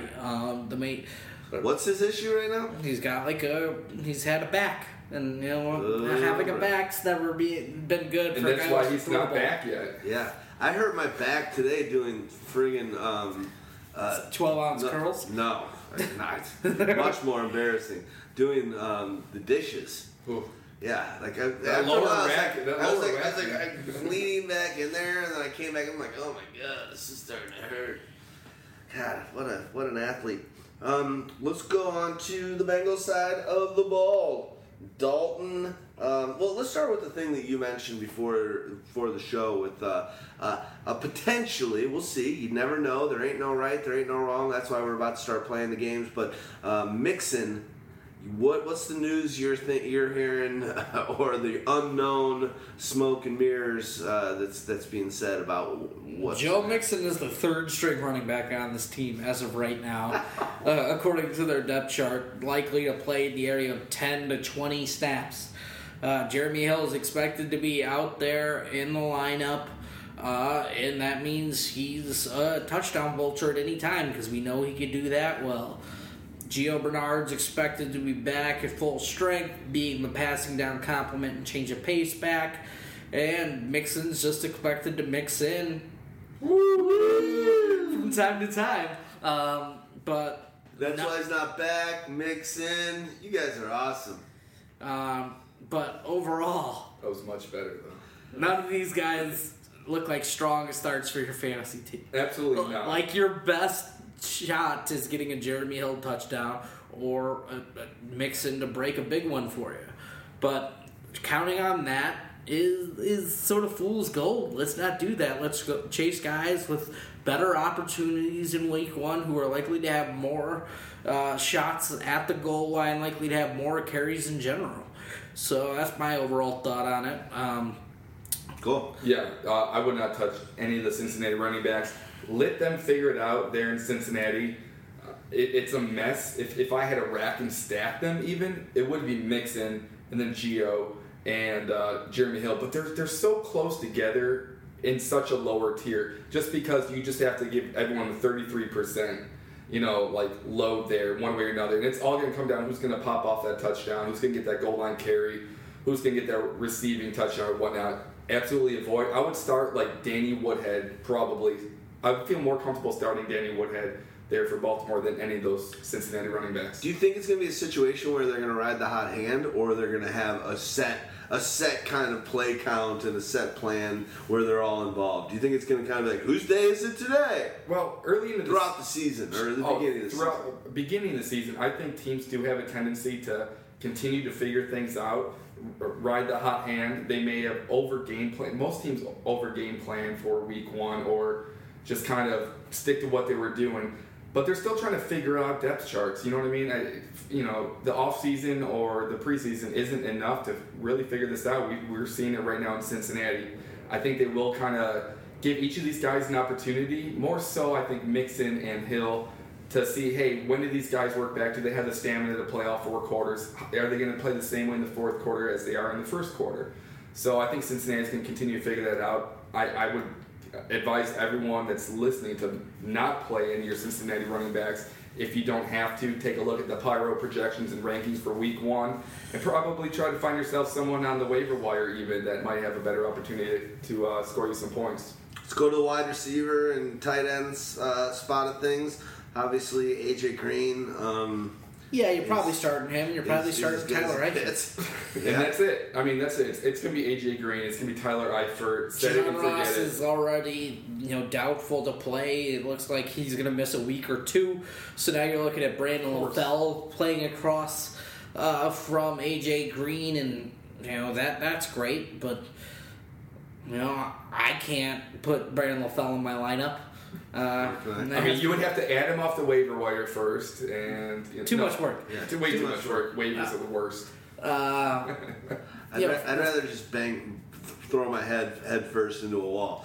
What do you guys think about? Where do you have Dalton ranked? As for quarterbacks, I think I have him as higher on QB2. Let me see. I've got Andy Dalton as QB 17, but yeah, I'm 14. It's all sort of that same range where you're nitpicking, but I've got Bradford ahead of him, which Baltimore is going to have one of the toughest defenses out there. With sort of the moves they've made on defense, that gives me a little bit of a concern. Andy, he's sort of struggled in division games, and that gives me a little bit of pause. Just throwing him out there, but I like AJ Green enough, and Baltimore's been notoriously tough against tight ends the last few seasons. I don't see that changing, so I have a little bit of pause that they're just going to have to funnel targets through AJ Green, and there won't be much help for anybody else. Can I ask you guys a question? I have a draft tomorrow. I think we all do, don't we? No. I have one tomorrow. You have one tomorrow. Yeah. Quick question. Sorry to put this out. I know we're talking about week 1, but whatever. This is Tuesday, and there's still time to draft on Wednesday. I've got the 5th overall in a rookie-heavy league. It's only an 8-man league, but it's an expensive entry, so I want to do well. If I have the 5, and there's keepers in this one, so David Johnson and OBJ are gone, do you guys think I take AJ Green with the 5th? Because basically Le'Veon's gone. Le'Veon's gonna be gone 1 overall. So you're talking about maybe Mike Evans or Julio gone? Yeah, it's basically Antonio Brown and Julio will be gone. So then there's gonna be. Well, you're missing one. Okay, I'm not going to get down to specifics. No, I want specifics. David Johnson, you said Antonio Brown, OBJ, Le'Veon Bell, and Mike OBJ Evans. and David Johnson are keepers. Okay, that's why they're. I see what you're saying now. So it's going to be Le'Veon Bell, Brown, and Julio. I would. So then if what would you guys do? Quick, I'll make this quick. Would you guys take AJ Green with that 5th spot, or should I go in and grab? Because people go high on these rookies. Like should I grab Kareem Hunt or something? No. AJ Green all day. I think the wide receiver class from this year is a little bit overhyped and overrated as it is. AJ Green is a stud. He's a superstar. Kareem Hunt, we're not even sure what he's going to do yet. And he's sharing with Sharknado, who's still under contract, who they paid some money for. Spencer Ware, he may be back as well. I mean, It's not Kareem Hunt's backfield. He's not the David Johnson or Le'Veon Bell. But you like AJ over Evans? Absolutely. I mean, I have AJ Green this year over OBJ or over Mike Evans. I mean, I did too. Right there with OBJ. So I think I have him ahead of OBJ with the injury. What about you? You think Green all day at that 5 spot? Green all day at the 5 spot, but Odell playing week 1 pushes Odell back ahead of AJ Green. I agree, but he's a keeper, so he's not even an option. Yeah, all right, cool. Sorry, that's Diego Nunez's second Twitter question. Let's go on. Is it too soon to say go Diego go? Go Diego go. Diego the Explorer, or is that Dora the Explorer? Do you guys talk about Eifert quickly, and then we'll do that? Nothing? I did. You started? All right. Before we get on to our next game, do us a favor and listen to these words from our sponsors. All right, the Steelers at the Browns. This is the last of the early games on Sunday. Woo, week 1. Let's start with the Steelers. They're visiting Cleveland. And let's actually root for the reinstatement of our good pal, Martavis Bryant. Woo! So everything, all the work that we put in leading up to week 1, and assuming that he will be ready, our listeners aren't pissed off, our draft kit readers aren't pissed off. Yep. Martavis Bryant is back and ready and lining up opposite of Antonio Brown. Man, it's going to be sexy because someone's got to keep Ben Roethlisberger churning. I mean, he needs a few more options. You know what you need to do in this game? He's depleted. He's got such lack of talent to work with. Don't even watch the game. No, the Steelers should roll. I don't care that it's Big Ben on the road. It's the Browns. If he doesn't throw at least 2 touchdowns passes in this game, something has went horribly wrong with Martavis Bryant back in the fold. But Martavis Bryant got him as a wide receiver 2. I think he's wide receiver 25 in my ranks. Got Antonio Brown way up there, maybe not as high. I've got Julio as number 1, so maybe he's top 3 locked in. Le'Veon Bell's my running back 1 this week, so we've got to try a very strong plays. Because of that, I've got Ben Roethlisberger in my top 10 quarterbacks. I'm ignoring the home road splits because it's the Browns defense. While they might be improved, there are some positions where they are not. They're still going to be weak at cornerback. They're still going to be weak, on the linebacker position. Myles Garrett should do some for the pass rush, but interior of that run game, that's a little bit worrisome. I'm liking all of the Pittsburgh pieces.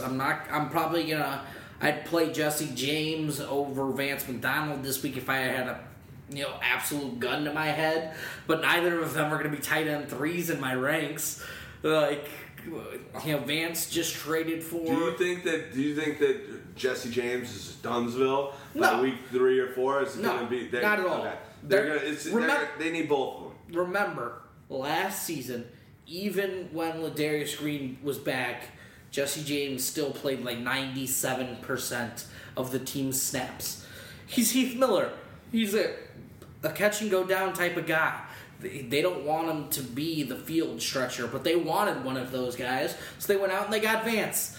It's just a completely different role that they imagine for this guy. I actually do kind of like Vance as a tight end 2 this week. A later tight end 2. I do like him a lot more than Jesse James, though. But the points that you mentioned make a lot of sense, and I will actually reconsider it. Week 1, it's so hard to see, especially when you have an offense, because Antonio Brown is my wide receiver 1 this week. Le'Veon Bell is my running back 1 this week. Ben Roethlisberger will be a top 5 quarterback this week. Should, in my opinion. I mean, when you have all these pieces and you're playing the Browns, I really want to see how they work these tight ends in, though, but it will be difficult when you have so many other playmakers around, because you have to consider how much are they going to need to rely on them. They may need to rely on one of them to pull them out of a bind, and if you need to be pulled out of a bind on a 3rd and short, Jesse James, like Stagg mentioned, could be your guy just for that hands team. Catch and go down, and we may not see a lot of Vance McDonald, so that is a good point. I do like that, but man, throw every Pittsburgh option you have in your lineup this week. If you're playing defense, special teams, the Steelers are the best streaming option. I don't care if you drafted the Vikings like I did in one league by accident. The Steelers, if they're on your waiver wire, I don't care who else you have. Just drop them and play the Steelers, because you're just going to have such an advantage this week over all the other options. Here's the problem with that. Go on. You're never going to drop the Steelers because you need to work at their first 6 games. First 3 are also, by the way, as well, yes. You can get by with the Steelers as a top defense for the first 6-7 weeks of the season because their schedule's trash. And also, what really happened is they were a top 5 scoring unit at the end of last season when they started blitzing more. So if they're going to blitz more, get after the quarterback, that creates havoc, that creates turnovers, that creates all the things you want from your fantasy defense. The Steelers, they are definitely one of those streaming defenses you can go after this week, but you're not going to want to let them go. All right. Good times all around. Let's go over to the home team. The Browns. What do you guys like in there? Kenny Britt. You like Crow? That was good. That was pretty good. That was impressive. That sounded a lot like my windows open to Michigan. Crickets. That was double layered. I like Kenny Britt and no one else. Like, I don't even like Isaiah Crowell this week. I'm just like, oh my god, Isaiah Crowell destroyed Pittsburgh late last season. You know, he's going to be great again. Pittsburgh, like, literally didn't play a single starter in that game that Isaiah Crowell went with. So, yeah, if you want to chase waterfalls, look at what else Isaiah Crowell did when he played them earlier in the season last year. You're saying don't go chasing? 8 attempts for 10 yards is what Pittsburgh held him to. And then you look at the Week 17 split, and it's 152 yards on 19 carries. Like, you know, believe in whichever one you want, but one of those is more likely to happen, and I think he's going to be minimized. I've got him as a, back-end running back, too. Like, you might get, 6 to 8 total yards, 60 to 80 total yards, so 6 to 8 total points in most leagues. Like, great. You could play that if you want. I don't see the upside for it. Yeah, as it is right now, I'm not a big Deshaun Kaiser fan. And not to mention that a rookie quarterback will be playing his first meaningful game in the NFL. I really don't care at all how well he played in any of the preseason games. The nerves are going to hit him. I mean, they have to. No one is looking for sit-start advice on any of the Cleveland Browns, but if I had to kind of play anyone, Isaiah Crowell probably would be a flex consideration. I have him as like a back-end RB2. Like, we're talking about RB22, but Duke Johnson has some value as well as like a RB3 flex option. I think they could share the workload rather well. I wouldn't want to be playing at Kenny Britt. I wouldn't want to be playing at Corey Coleman. I wouldn't be playing pretty much anyone on the Browns. If I had to, it would hopefully have to be one of the running backs. All right. I think that's probably going to be the going. Do you guys feel like Crowell or some of these other players, Coleman, is it because it's the Browns and you just don't know? Do you feel like they're never really going to be too high on your rankings? Yeah, I mean, obviously. I mean, it's all about the game planning too. Because Crowell's he's being considered as far as running back in drafts. He was like running back 11. Yeah, because of I think if people take into consideration the how little workhorses or bell cows there are for NFL teams. So I think that got in their head to be like, this guy's going to get volume, and people like me love volume plays. But when you look at the Browns matchups, you have to actually take into consideration how many times they're going to be able to run the ball. And then it gets all switched up because now the rookie is starting for them. I like Cody Kessler a little bit more for some of these wide receivers in the game plan for the Browns. But now that Kaiser's starting, everything kind of slows down even more. It's really tough to rely on him. You're probably not going to return value on Crowell now. He may lean on his running back a lot more, to try to open up the field, or they're going to keep it basic, a little bit of play action. And that's balanced more than actually like pulling off yards. Probably the coaches aren't going to be like, make it happen, because it's the game's not going to be in Kaiser's hands. They're going to see what they got. They're going to mix it up with him, and I think he's going to have to lean on the running back more so than not, even in losing situations. You got anything you want to add to this game? Nope. All right, let's go to the first of the afternoon games.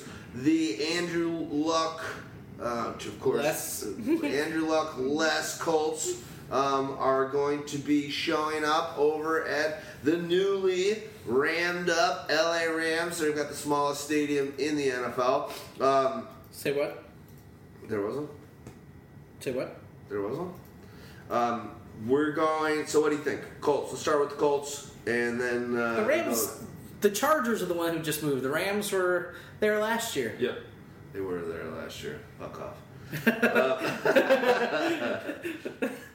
But the Rams now do have white in their logo instead of yellow. I saw that. It looks okay. They got a little bit of gold still. Yeah, a little bit. It's a little tough to get used to. Color. I think there's something wrong with your TV because you're like, something's missing. But they went with the Dodgers. They went with the Dodgers colors. I actually think the new unis are pretty dope. I think it looks a little bit more professional. I like them.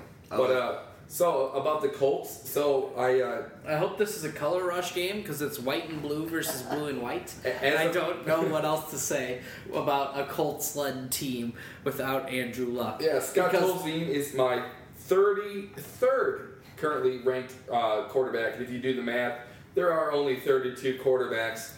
But that's because sometimes you don't think a quarterback can make it all the way through the game. But we'll just let that be right now because those are still in the works. But I will drop those tomorrow. Yeah, I've got him at 32. Right. Like, you're not starting him. No. Like, I can't play Frank Gore because of Scott Tolzien-led team.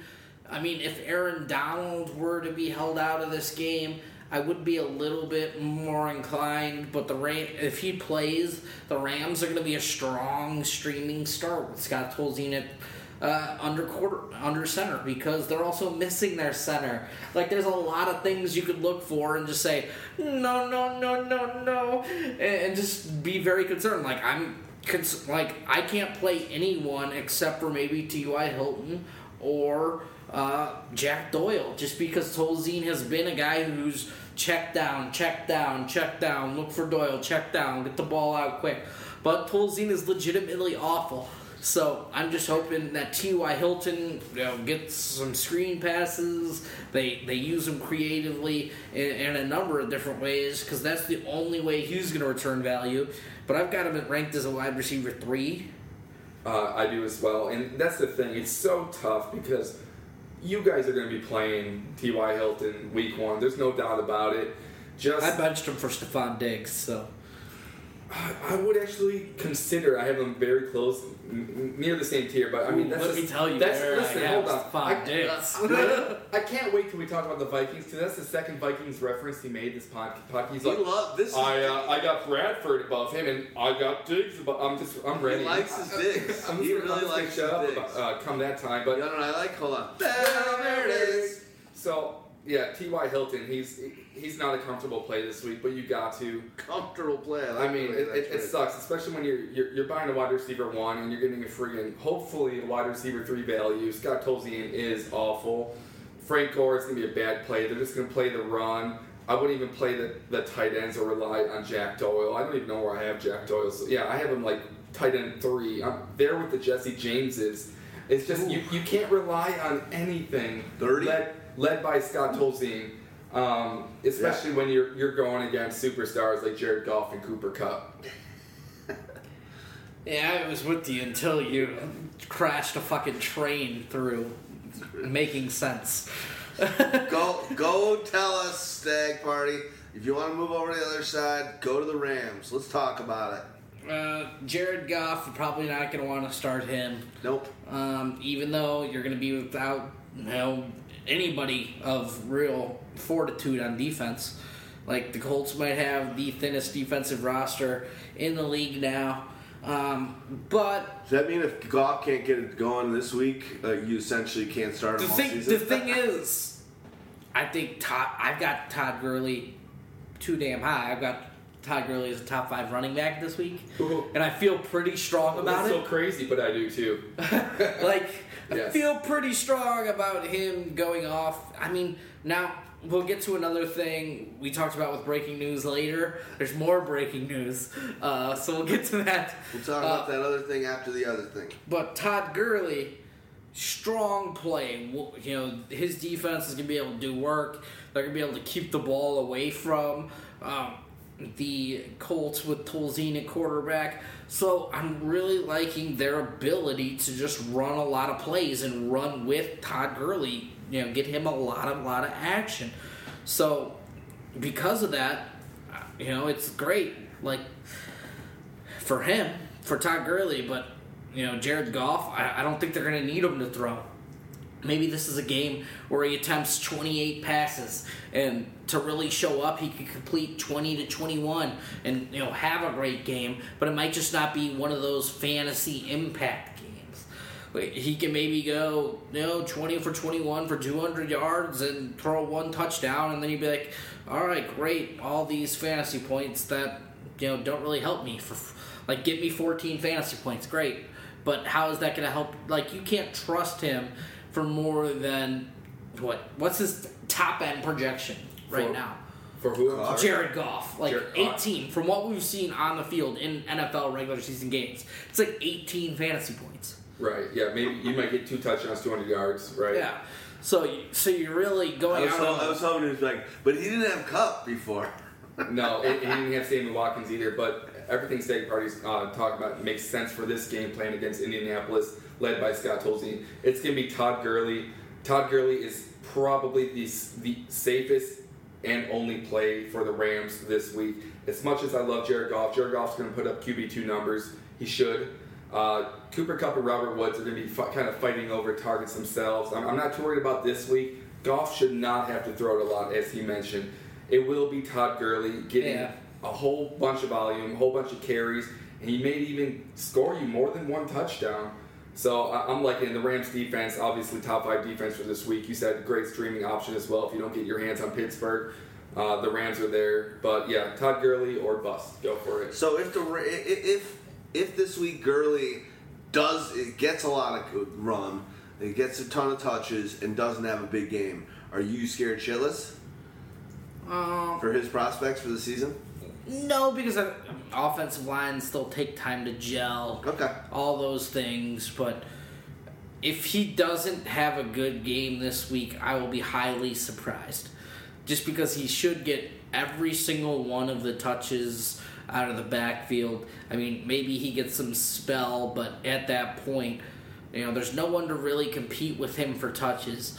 The defense should get him a lot of playing time, and they should be up in clock-killing mode, which they weren't very much last year. So, Todd Gurley's a strong play. Cool. I like it. Top 5 play for sure. I'm totally on board with that. I'm probably going to bump him down to 6 now, but... Don't be scared. I'm going to leave him at 4. Good. All right, let's move on to the next one. Seahawks are going to be at the Packers. That is a pretty sweet NFC game. Let's talk about the fantasy football implications of it. Let's start with the visiting team. You guys can start where you want, but if you want to start with Russell Wilson, with the Seattle Seahawks, Russell Wilson's another guy who's like a top 5 play against this Packers defense. Now that he's fully healthy, we saw his ability to move during this preseason. He's lost a little bit of weight. He's looked faster. All those things, his release looks even quicker. Like, Russell's looked awesome this preseason. His weapons look, slightly improved. The only thing you're worried about is this offensive line getting him beaten up and tattered. They're starting tackles that shouldn't barely be on practice squad rosters. And it's going to suck for a while. But Russell Wilson's one of the guys that moves so well in the pocket and gets the ball out of his hand so quickly when he's not moving in the pocket that you just got to believe in that guy. Like, if Russell Wilson brings this team to the playoffs and, goes to the Super Bowl, he's a goddamn freak. A true magician back there, because this offensive line is probably the worst he's worked behind in the last 5 years. That's been the caveat with him for everything he's done, is that he said at least the last 3 years for sure that the offensive line woes have been, we've done it in spite of a bad offensive line. How can they not put more into this and figure it out? Seems like the glaring... Too much money being spent on defense. You got to give one to get the other. But Doug Baldwin, strong play. Jimmy Graham, great play. The linebackers for the Packers, are beaten up and tethered. And when they are healthy, they don't know what position they're playing. Sometimes they're playing inside linebacker. Sometimes they're playing outside linebacker, trying to get pressure. But overall, the sneaky play here could be Paul Richardson. And the real problem, the hardest job I had was ranking the Seahawks backfield. Ranking that backfield was a mess. I mean, I'm scrolling to even remember I put some of these guys. I think Eddie Lacy ranked the highest. But we're talking about outside RB4 kind of projections. But I was going to mention, for the same reason that I like Ben Roethlisberger and Antonio Brown and Marcus Wheaton, is Russell Wilson is, I think I have him as QB6 right now, but I mean, him and Big Ben, I have it 5 and 6, can be swapped either way. They're going to put up they could put up top 5 QB numbers this week. Jimmy Graham is a top 5 tight end probably all season long. Doug Baldwin, I have missed my wide receiver 2 this week. I think they're going to have a really good time against Green Bay's defense for many of the reasons that Stagg already mentioned. The only thing is, what are they going to do with this run game? Because they will need it. At some point, they will need to rely on a run game to make their offense work the way we are hoping it works. The way I am projecting Russell Wilson to Jimmy Graham, Russell Wilson to Doug Baldwin to work. Week 1 may open up kind of some answers for us. It might even take into like week 3, week 4. What's Chris Carson doing, you know? But yeah, they're still relying so heavily on this defense. This should be a good game. Green Bay's going to be scoring touchdowns, and Russell Wilson's going to have to score some touchdowns himself. I like all these Seattle guys. I think I think Tyler Lockett is a sneaky play as well as the wide receiver 2 with Paul Richardson. One of those 2 guys will be a beneficiary. We don't know which one right now, but I have them both like right there at that wide receiver 4 range.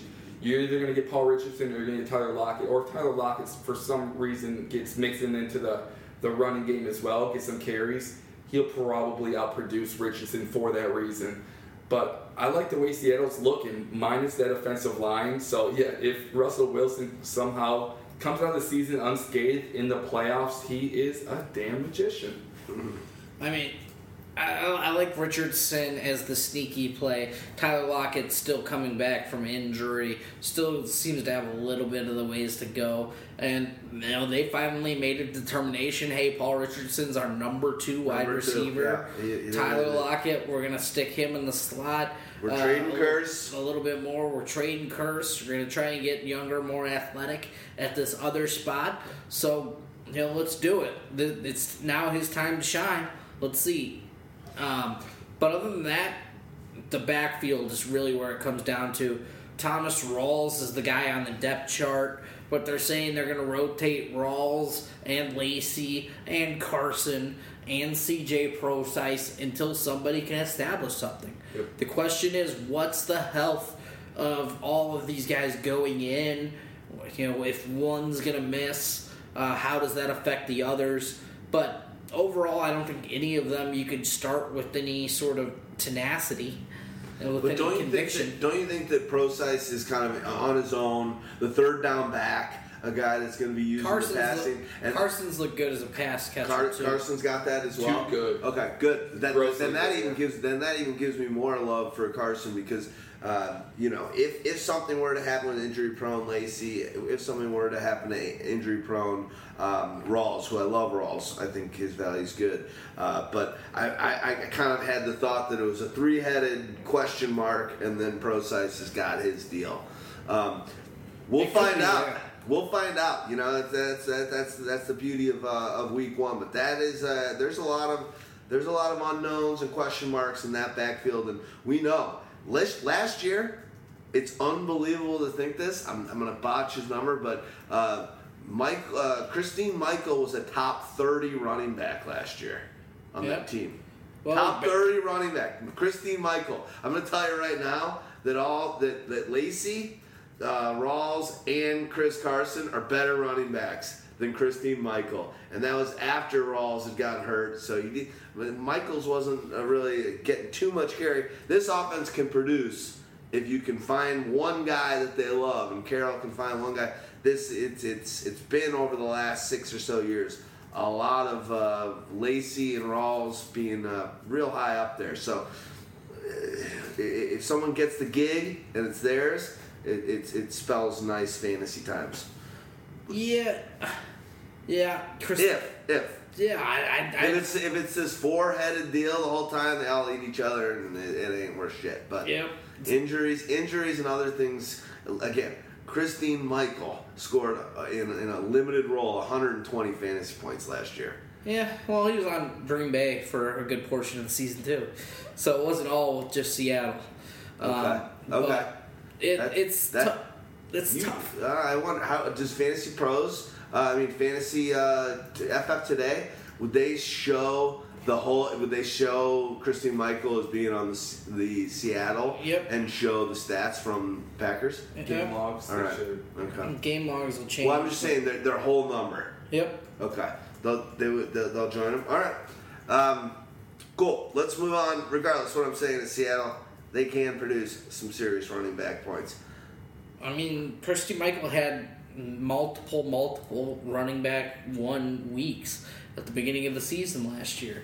But getting back to the rest of this game, we're talking about the other side. We're talking about Green Bay. Yep. You know, the thing is, Aaron Rodgers is not my number 1 quarterback this week. Not like he's barely top 10 because he completely avoids throwing. What's Aaron Rodgers' average yards per game against the Seattle Seahawks? I think the Stagg Party has this answer. Go on.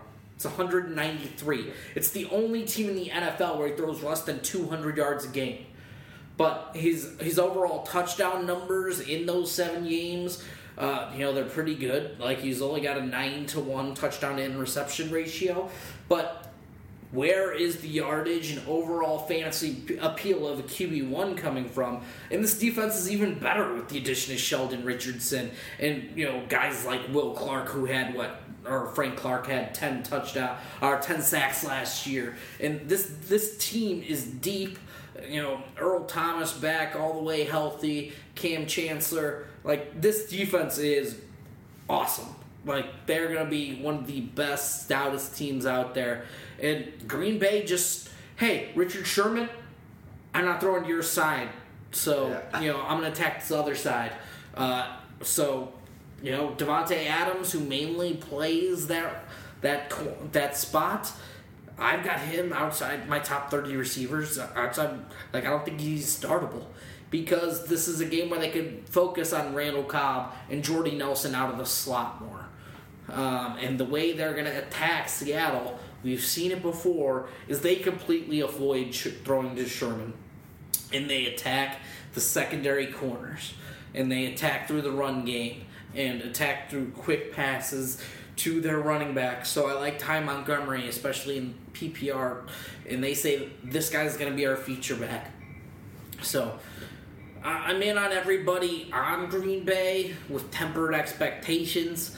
This defense is awesome.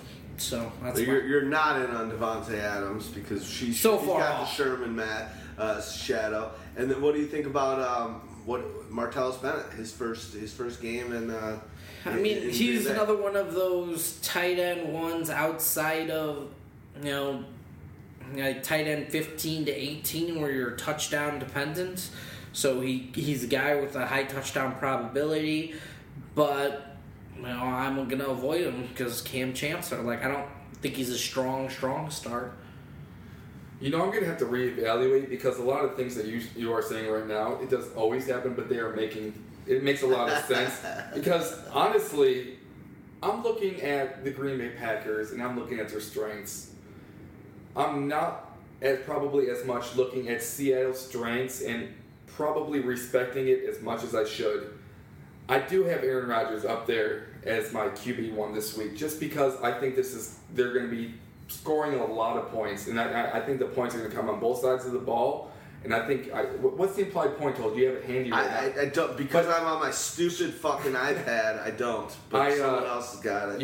If I pulling up I don't understand how people can use iPad as their main. Okay, so the live over under right now is at 50.5. So we're looking at a pretty high scoring game.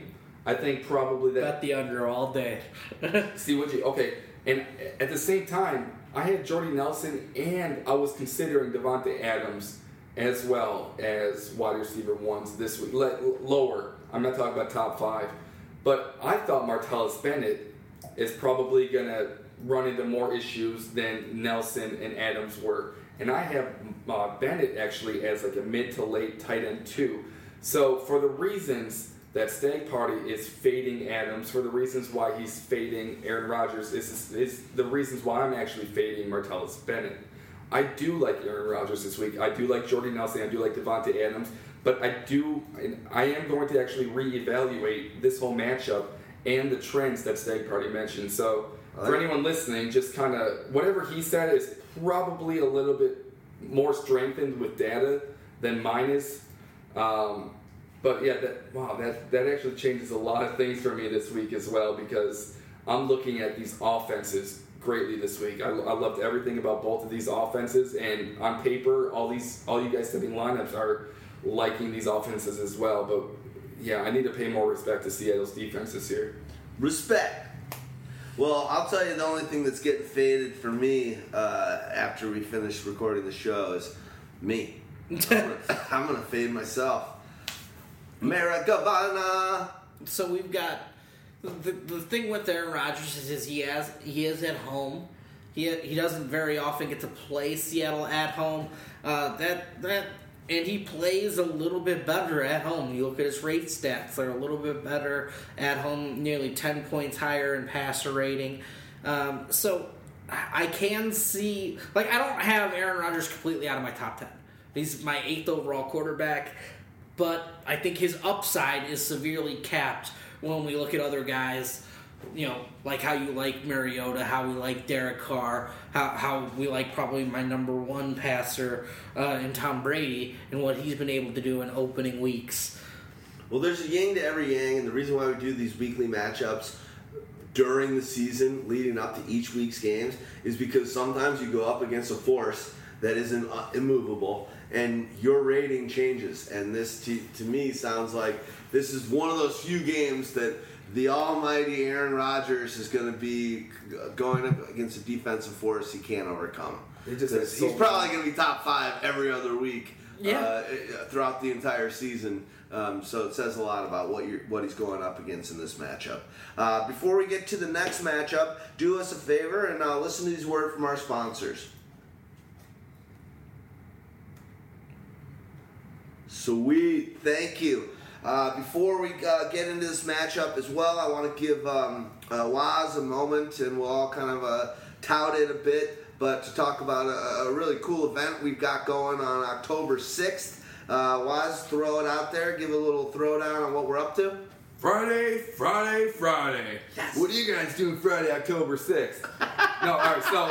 Are you getting fucking hammered? Man. We're going to hang out with some good people. No, but seriously, Pyromaniac, you guys have kind of facilitated this whole thing.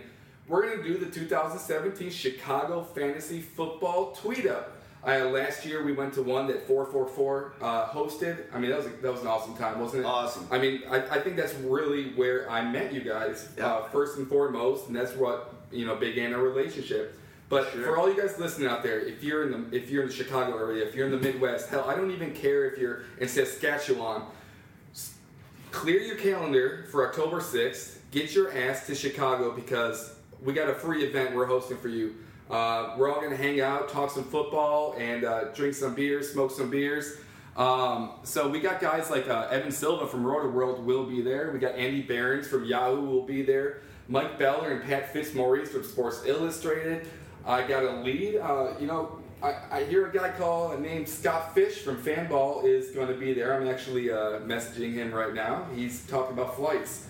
So, all these guys that you've heard of, the stuff that you guys read off these guys, the tournaments you play that they facilitate and host. Fishbowl. Yeah, Scott Fishbowl, man. There's going to be so many badass people there. And entering the door is free. There's a wristband deal for an open bar, $40 to give you unlimited drinks for 2 or 3 hours. It's so worth the deal. You get to hang out with us. Let's BS, shoot the breeze. Let's have a good time. All the information, guys, go to my Twitter at WazNFL. It's my pinned tweet. RSVP on that Eventbrite. Show up. You won't regret it. Nice, dude. Yeah, it's fun. We did have a great time with that one last year. I remember me and Stagg showed up a little earlier. We started getting throwing them back. We knew no one in the room, and now, literally after that night, we were better buddies with a lot of heavy hitters within the industry. A lot of people that do fantasy football that you guys know and use, and us as well, that we respect our colleagues and contemporaries. There's a lot of folks in the Midwest and Chicago and the surrounding areas. So please come check that out at the Hidden Shamrock. It'll be a good time. We'll throw back some Valverdes. We'll do some shots. We'll talk fantasy, and it's just a good opportunity for us, for you guys that listen to our voices talk about this hobby fantasy football so much. It's a good opportunity for you to come out and meet us, get a face of the name, and it's an opportunity for us to pay our respects and congratulatory thank yous for joining us on this journey. So let's fire it up, and it also is the 146th anniversary of the Chicago Fire. Yeah, we will be celebrating the Great Chicago Fire happened 146 years ago. So we're Pyro, so we gotta put some other thing. It's not just about fantasy football. It's about destroying the entire city. Let's get lit up. Lit up, yeah. And I promise you that if you want to, and you come to this, and you drive into town, or you fly into town, or whatever, I know you guys had it at Dublin's last year at about 4? I don't even know what happened last year. Yeah, it was about 4 o'clock. So it'll be a long night. I didn't pull the ripcord, but this year I'm going to set everything up so I can go long and deep. So let's fire it up. Let's get Valverde together. Much love. Awesome stuff. And Waz, way to pull that whole thing together. All right, let's go to our last afternoon game of Sunday, and that's the Panthers at the 49ers. Let's start with the Panthers. Is the shoulder all right? Are we expecting Cam A-okay? I'm expecting Cam to light it up with his arm. After what he did against San Francisco last year, the sort of strength of the San Francisco defense being the interior defensive line, potentially making it a little more tougher for a guy like Jonathan Stewart to get free. I'm also not liking Cam to run very much early in the season, especially against an opponent they probably think they have overmatched. So I think this could be a game where it's Cam throwing it a lot. So I like Kelvin Benjamin.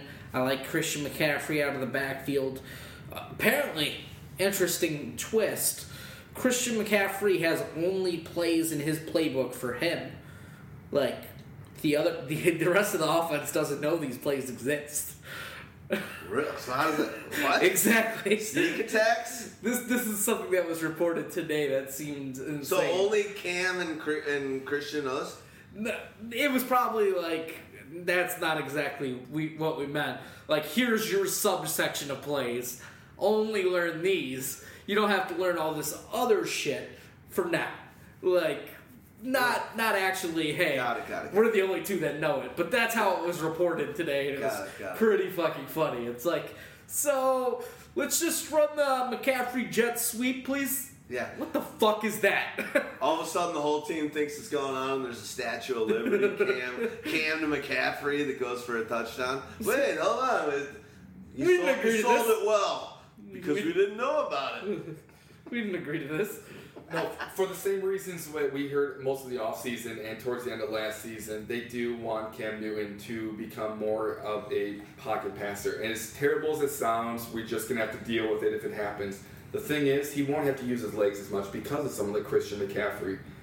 I really like McCaffrey as a play this week. I wasn't the biggest fan of Christian McCaffrey. I think he's the media's darling. He's got too big of a hype train going behind him. I think that there's too many high expectations.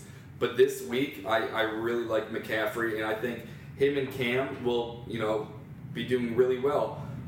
Cam will be throwing the ball a lot. He's going to be using Greg Olsen, and he's going to be picking on, I think, who's going to be on Kelvin Benjamin? Janoris Jenkins might be. I think Evan Silva tweeted out something on the correlation between the size difference of if it's at least 4 inches or taller. Like, Kelvin Benjamin has quite an advantage in this game, and if Cam Newton's going to be forced to throw that ball, he's just going to give it to his big guy, Kelvin Benjamin, and his trusted guy in Greg Olsen. I mean, Cam Newton in this offense scored 46 points against the San Francisco defense that hasn't changed all that much, except for a little bit of depth at the linebacker position. But, McCaffrey looks like a pretty strong play, but Jonathan Stewart, I'll shy away from him for 1 week. I think they'll get McCaffrey the ball in space. and let him do his thing. I think Benjamin's a strong play. I think Greg Olson's another great play. Like, he absolutely destroyed San Francisco last time they played. And Benjamin was up there. And even fucking Devin Funchess caught a touchdown last time they played. So, when Cam Newton could come out against this team last year without the same talent that he has now and throw for 353 yards and 4 touchdowns, I'm not really worried about what the defense for the San Francisco 49ers could put up. I've got Cam Newton as a top 3 quarterback this week, and I feel pretty strongly about it. I feel a lot more comfortable about Christian McCaffrey as a potential top 5 running back this week than I do Cam Newton. I think Cam Newton could be a QB1. I don't feel comfortable with him being a QB, top 3 play, because I think they can lean on the running game a lot more, and I don't think he's going to have to put up as many yards or as many points as need be, especially against the Giants. You remember that commercial? Cam, I'm just getting warmed up. They don't want Cam to overexert maybe his shoulder. So. Yeah, maybe. Steve, what was the little fucker's name? But I also don't think they're going to put all the pressure on McCaffrey. And Stewart. I mean, obviously. Jonathan Stewart was injured in this game last year, and then Fozzie Whitaker ran for 100 yards on 16 carries. So I do think it's possible that the run game can get it going enough to keep Cam, not throwing that much. But I think this could be one of those games where he just exploits the defense, makes a statement, and says, "I'm fucking back. I'm back. Don't worry about me. We're good to go." All right, cool. I like it. Let's go over to the 49ers side of this show. Yeah, I think I said Giants earlier, and I realized that I kind of made a mistake. I'm looking ahead at our next game, but yes. Go to the Niners. All right, I will. Niners. So the Niners, what are you looking from Brian Hoyer? He's going to give you 230 to 250 passing yards, 2 TDs and 1 pick, and great. Like, he's going to put up a decent fantasy game for you, but he's not going to be the guy to come out and win you a week. Pierre Garçon looks like their only proven receiver. I mean, if they're way behind, if Cam gets that 4 touchdown, and if it's a destruction game, that's where Hoyer becomes a fantasy dynamo. He's always playing from behind and has to. It doesn't matter. Yeah, fucking chuck it. And like you said, he's gonna throw an interception, but he's got no other option than to just throw it each time he hikes the ball. And he has some pretty decent options. I mean, as you guys mentioned, Pierre Garçon will be a safety net for him for most of the games this season. I think Pierre Garçon is a safe wide receiver 2 play. For the same reason that I think Carlos Hyde is a safe running back 2 play. Now, George Kittle wound up probably as the lead tight end there in San Francisco. We know that Shanahan, drafted this guy. We know that they wanted George Kittle for a reason. They had an idea in their heads how to make this work. Now they feel so comfortable with George Kittle that they let Vance McDonald go. And I think Blake Bell was already released or he's hurt. And so I think the only guy left was there was like Garrett Selleck. Yeah, I mean, but he's going to be out there probably blocking as well. So George Kittle has some fantasy appeal in the tight end 2 range. In week 1, if they start feeding him the ball right away, you might, I'm going to have to reconsider George Kittle being a lot more fantasy relevant as the year goes on, because if he becomes Kyle Shanahan's boy, that's going to matter. And as we've seen, just seems like Shanahan doesn't give a fuck about the tight end position to me. At the time, I mean, who was he working with there? Well, I'm saying, but let's not make it Kittle all world, I liked Kittle from the early get-go. Hopefully you're right, and if he's getting it going week 1, then put that guy on your radar. It's a guy that you might want to put you might keep an eye on him, or if you got deep ends, pick him up. But it just seems like Shanahan doesn't need the tight end. He needs blockers. He wants to do the things with the backfield and getting the ball out. I don't know. Remember, he's also been the guy who made Jordan Reed before Jordan Reed was a thing. No, I know. And, Austin Hooper had a pretty successful rookie season. Definitely made Jordan Reed into Jordan Reed. No question about it. And Gary Barnidge a little bit. A little bit, right. I think it's just going to be Pierre Garçon and Carlos Hyde. I wouldn't... I'm not saying George Kittle is start worthy this week. It's just someone to keep your eyes peeled for him, see how the game plan's working, see what Shanahan wants to do. No doubt. And that's about it. I mean, it is San Francisco. Don't get too excited just yet. Yeah, I think Carlos Hyde's a strong start. We talked about their depth at the running back position being in question. Joe Williams going on IR, them releasing Tim Hightower. So they're going with an undrafted free agent in Matt Breida as their number 2 back. The number 3 back is just as big of a question mark. There's no real proven depth there. That means Carlos Hyde, I guess, is going to eat. And while I do have question marks still about overall scheme fit, he's likely to see a boatload of touches. Valverde.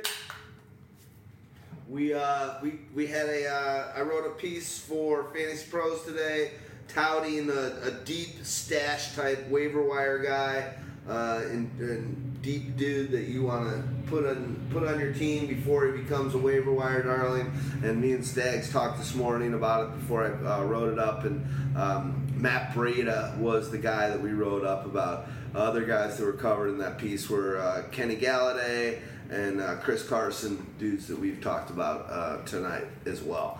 All right, let's. Do we go? No, we'll do one more game and then we'll do some more sponsor shite. All right, let's go to the New York Giants. This is the football night in America on NBC, the first of the week. And this is the Giants are down at AT&T Stadium playing the Cowboys. And Ezekiel Elliott will be playing in this game, despite his suspension being upheld for the first 6 games of the season. Wait, what? Zeke's in the lineup in this week 1. So wait, I'm confused. I thought he was exactly. Out. So he... Okay, So they upheld the suspension. But because of the timing of the upholding of the suspension, he gets to play in week 1 because he has a temporary restraining order in court that should be heard on Friday. But no matter what, he's playing week 1, according to guys like Adam Schefter. So he's playing week 1, but not playing week 2 through... Week 2 still uncertain because of this restraining order. But it sounds like they're going to make a ruling on it on Friday. So it could be something that gets held for the year. It could be something that gets thrown out of court right away, and then he misses the next 6 weeks. So I'm a little confused. I thought we were all fired up that he was out for the first 6 games. You know what? Despite the clarity, there is no clarity. So, but no matter what, he's playing in week 1. That's what they're saying. All right, so he's going to be running back 1 this week for me then. A later RB1.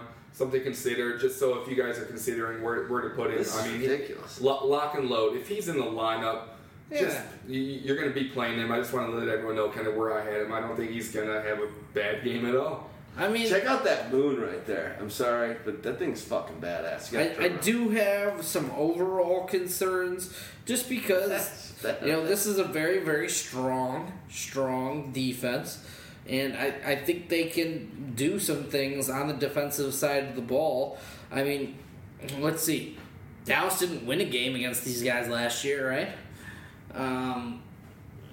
Scored 26 total points in 2 games.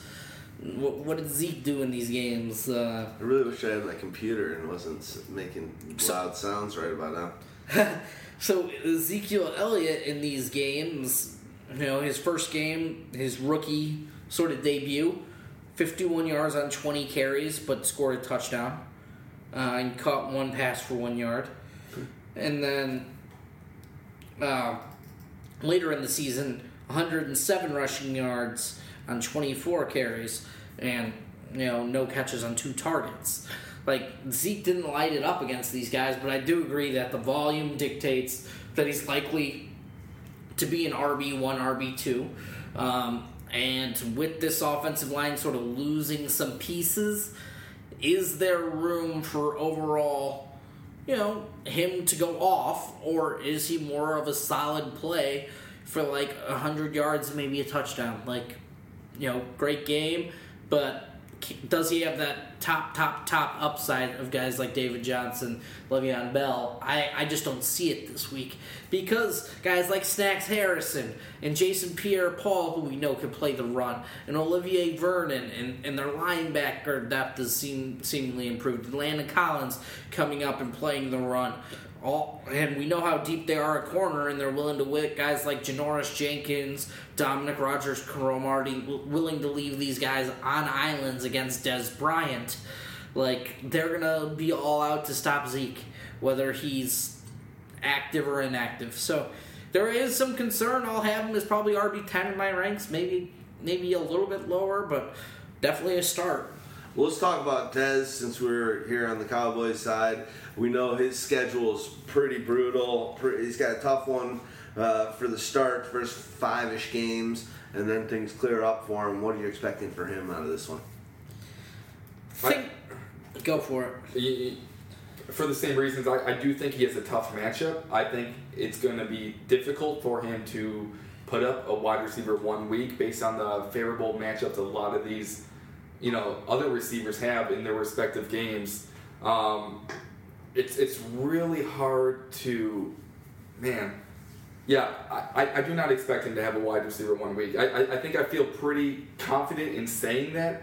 You're going to lock him in. If you have him as your wide receiver 2, I mean, that's a no-brainer. He's going to have a wide receiver 2 week, but he has the opportunity to flirt with those wide receiver 1 numbers dependent on that touchdown, I think. And in a lot of teams that were early in the drafts, he's a wide receiver 1, just you took a running back or you took something else, and you got Dez. You're playing him. So understand that throughout these shows, if Dez is your best wide receiver, highly drafted wide receiver, don't overcoach it, don't overthink it. You pretty much got to play him. Especially in week 1. Especially in week 1. That's not necessarily true when they play the Giants later in the season if he gets shut down, because he scored negative fantasy points against the Giants last year. And you have better options. But I agree. 14 targets and scored negative fantasy points if you have a league that counts fumbles. That's awesome. No, it's true. Hey, believe me, Allen Robinson on plenty of my teams last year, I didn't start him once after week 6. It's just it's the way it goes. You gotta be smart. That's why we listen to you guys. That's just why I listen I'm still starting Dez in that RB or wide receiver 2 range, but mostly it's because Janoris Jenkins has come out talking shit about how he's slow and he only runs 3 routes. So now I'm just imagining angry Dez. So he's like, if you take away the dig, the slant, and the post corner from Dez, then you take away everything he has. And if you get physical with him, it's fine because he's not that fast. And he might as well just call him a pussy. So now you're just going to throw Dez a fucking fade and back in the end zone against Janoris Jenkins. You're probably going to man him over.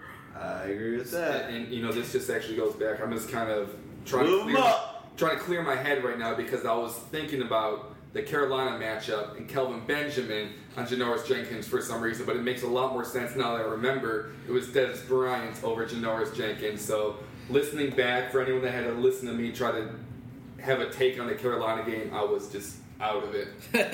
So, but Dez is a super legit wide receiver 2 play. Just don't get bummed out if he has a down game. He's not a bust. Just hope he doesn't hurt his foot. Let's just move on to the quarterbacks. I think both Dak Prescott and Eli Manning are going to have solid games just based on the weapons that they have, especially with Ezekiel Elliott in the game now. I like Dak even more now. I already had Dak as my QB7 this week, and I think I had Eli just a few spots down. They were both QB1s for me this week. Both are great, solid plays. If I had to choose between one or the other, I'm playing Dak, which I don't think anyone's really having that issue because I think when it came down to drafting, Dak was being drafted as way before Eli anyways. The wide receivers, that's where it gets fun. I mean, we're talking about OBJ, and then you got Brandon Marshall on one side. OBJ's playing.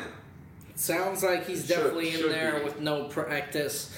They don't really care. So Odell Beckham is going to be a top 5 wide receiver for you if he's in the lineup. Absolutely. I mean, maybe you temper expectations a little bit, but you name one of Dallas's corners, and if you're right, I'll give you $1.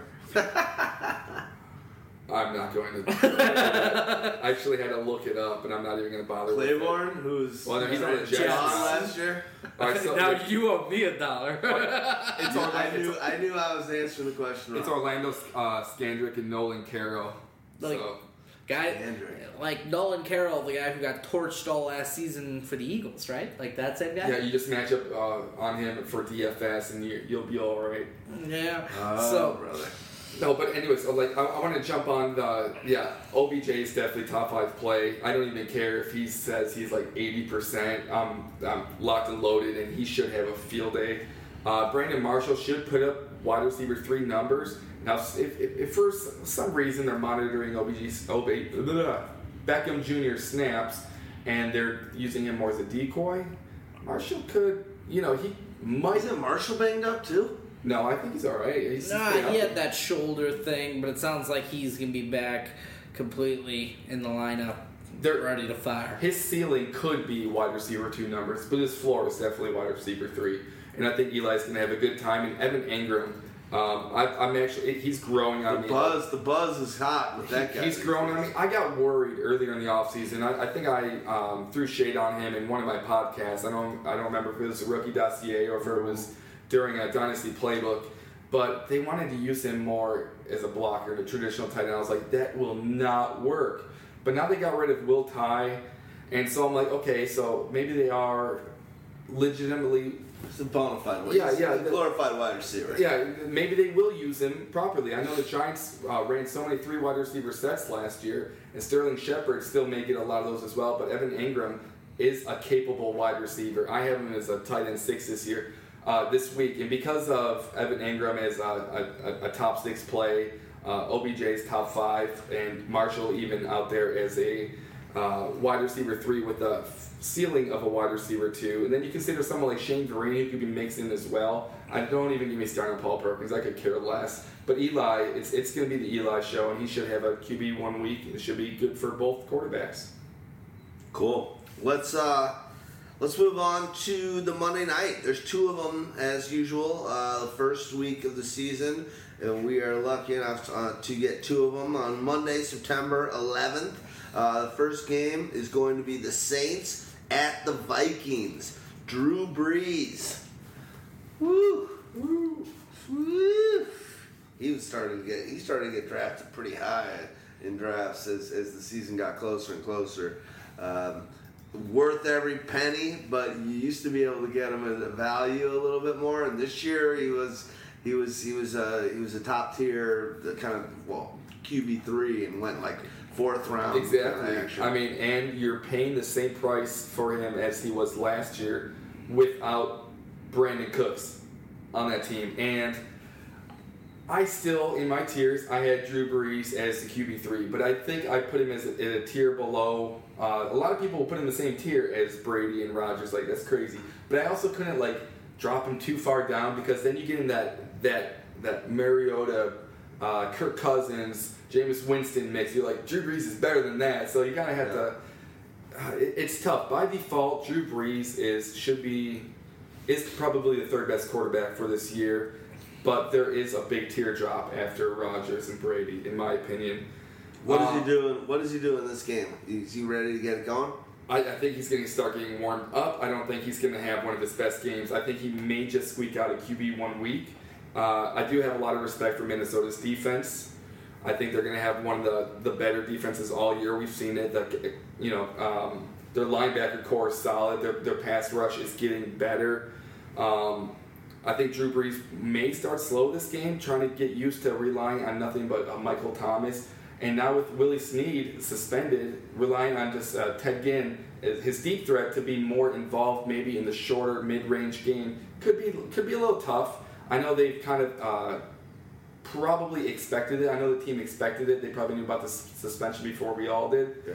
So it makes sense why we saw Snead getting pushed back in the depth chart.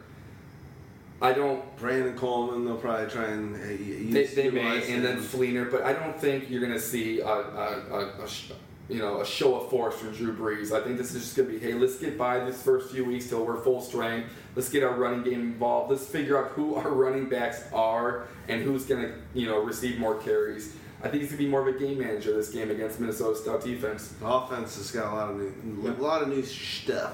I mean, I agree that he doesn't have high upside this week.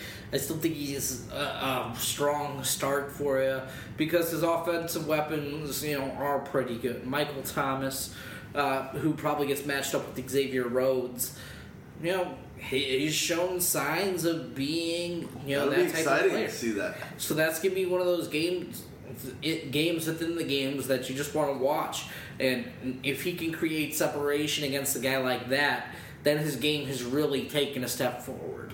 But I just don't think it will. I agree. I'm so bullish on Michael Thomas. I agree with you. I agree that it won't, but if it does, then all of a sudden you're like, whoa, this guy's legit. But Ted Ginn, I think, is the guy they may use between the 20s. Like, once they get to the red zone, maybe Ted Ginn's get pulled out for a guy like Brandon Coleman, where they can use his size in the red zone, and Ginn's speed and ability to take a top off the defense isn't as effective. So I definitely like that sort of matchup. So if you're just searching for a cheap touchdown, maybe Brandon Coleman could bring that to you. But Kobe Fleener looks like a strong start, unfortunately, because of this Willie Snead, issue. And maybe even we'll see the little kid Tommy Lee and what he could do. But that did he get cut? No, that's a good call. No, Tommy Lee, the guy who's got so. on his I don't tattooed across his midriff. I just didn't even have him on my rankings. I didn't even go down that far. But I mean, that's a good call. But I mean, I wouldn't even consider him. Getting a target. We're talking real deep. Real deep. We go deep here at Pyro. But no, I like Ginn. Spelunking.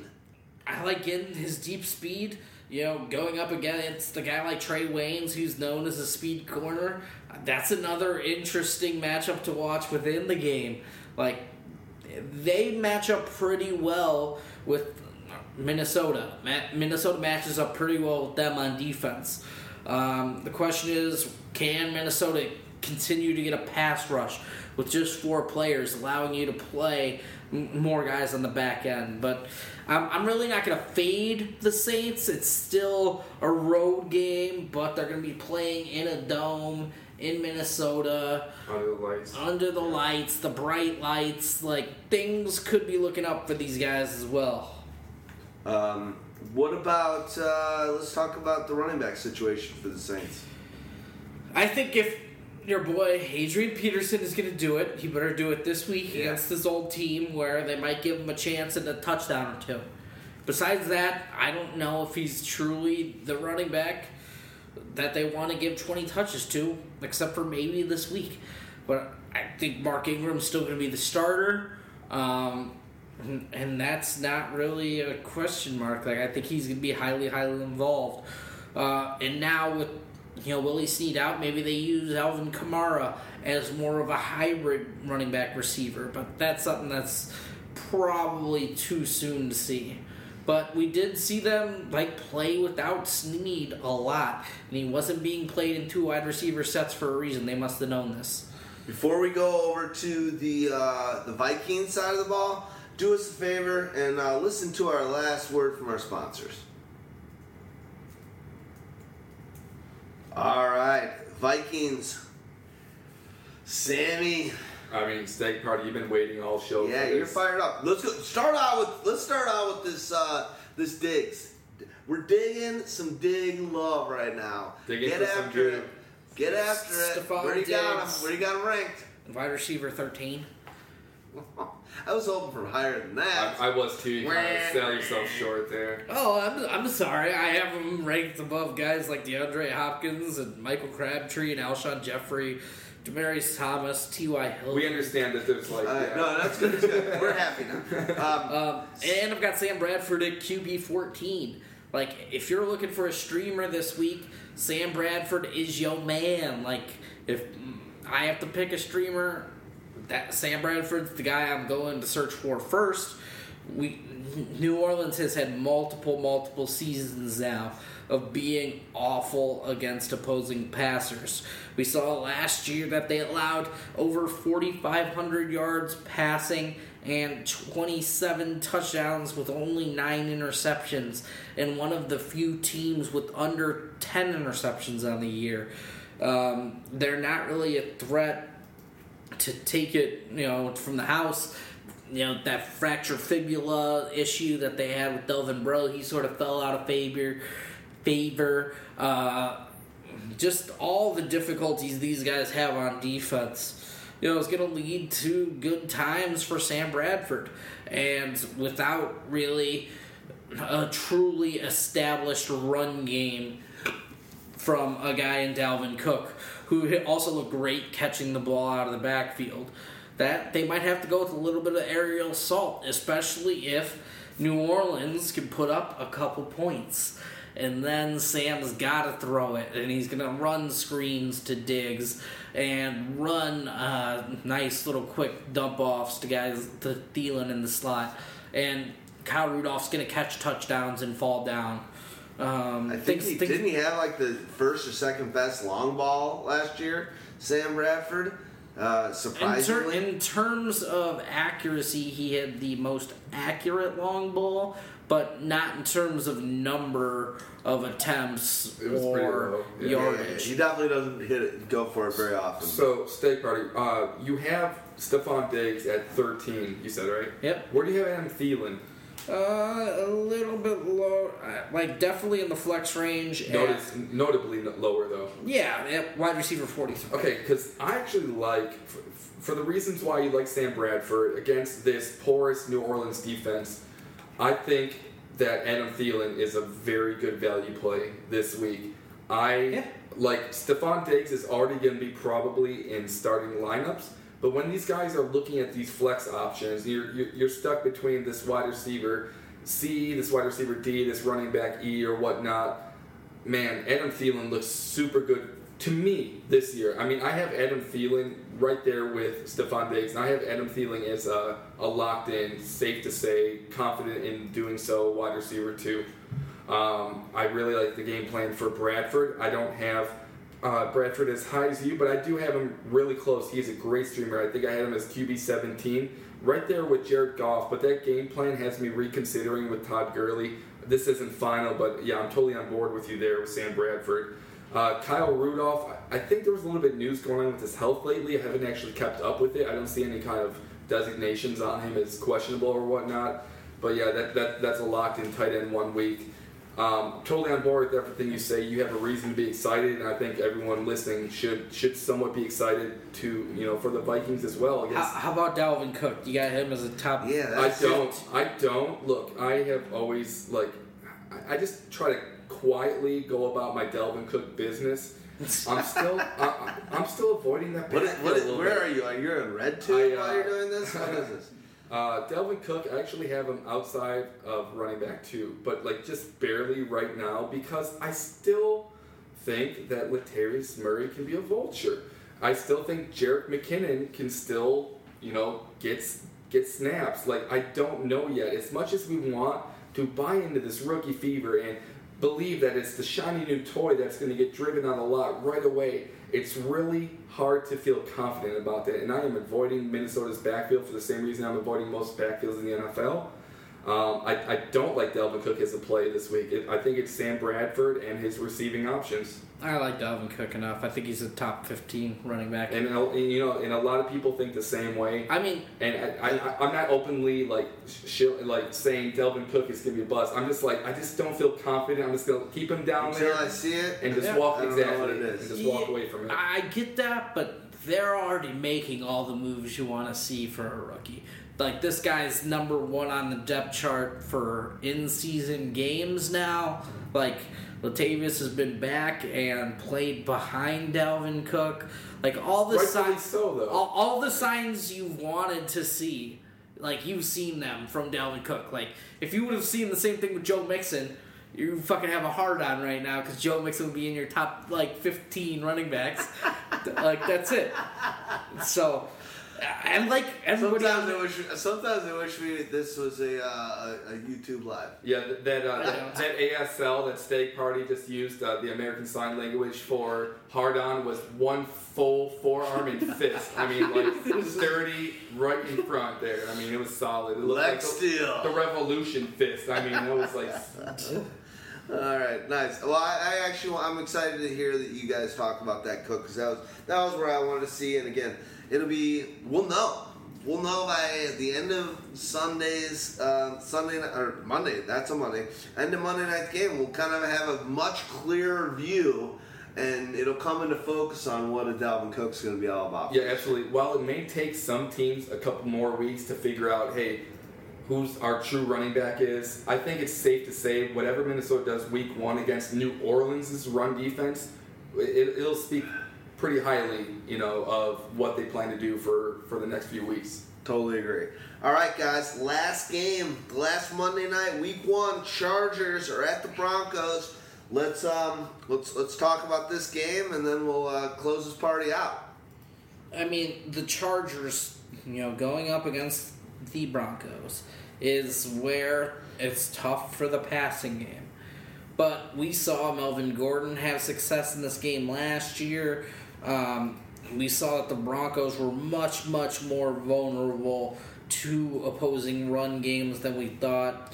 These teams split matchups last year, and basically both scored 40 points through the game. So 20-20.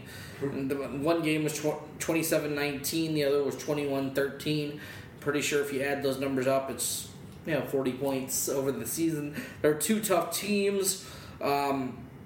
Trevor Siemian, was pretty effective in the last game these guys played. 20 of 38 for 276, but didn't throw any touchdowns. And Devontae Booker got a start there, and that was tough. But Phillip Rivers is sort of outside of my top 15 quarterbacks. Mine too. I do like Melvin Gordon as a strong play. And I do think Keenan Allen could be involved. I don't have him as a wide receiver 1 or 2. I've got him just out in the top half of my wide receiver 3s because Chris Harris is a motherfucker. And Aqib Talib, if he plays any on the outside, is also a bad man.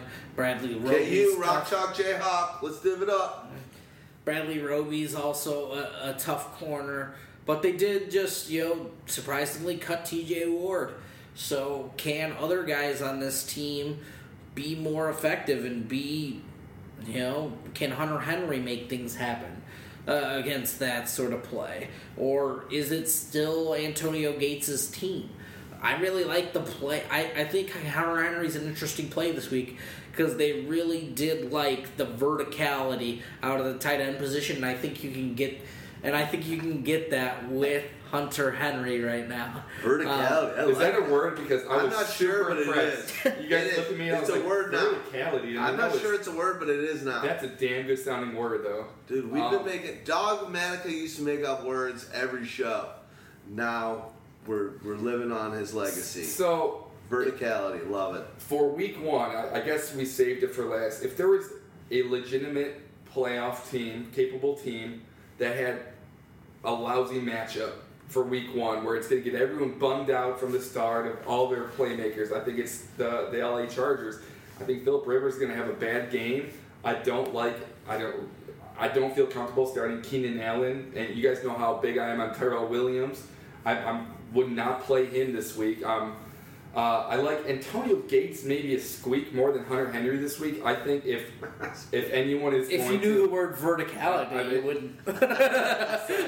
You have to attain verticality in order to get to the squeak. So I think Phillip Rivers squeak verticality. Phillip Rivers is going to have a difficult time getting the ball to his receivers to a point where he is managing the game properly. So I think he's going to transition into relying a little bit more on Antonio Gates and Hunter Henry to score those touchdowns that they're desperately going to need. Melvin Gordon is an okay play. You guys you're going to play him. He may not put up a top 12 week, but he's going to come close to it. They're going to keep it on the ground as much as possible. They don't want to turn that ball over. Let's see if they can, wear down that defensive line of the Broncos. And I think that's their best chance is to break it down a little bit and, toss to their tight ends.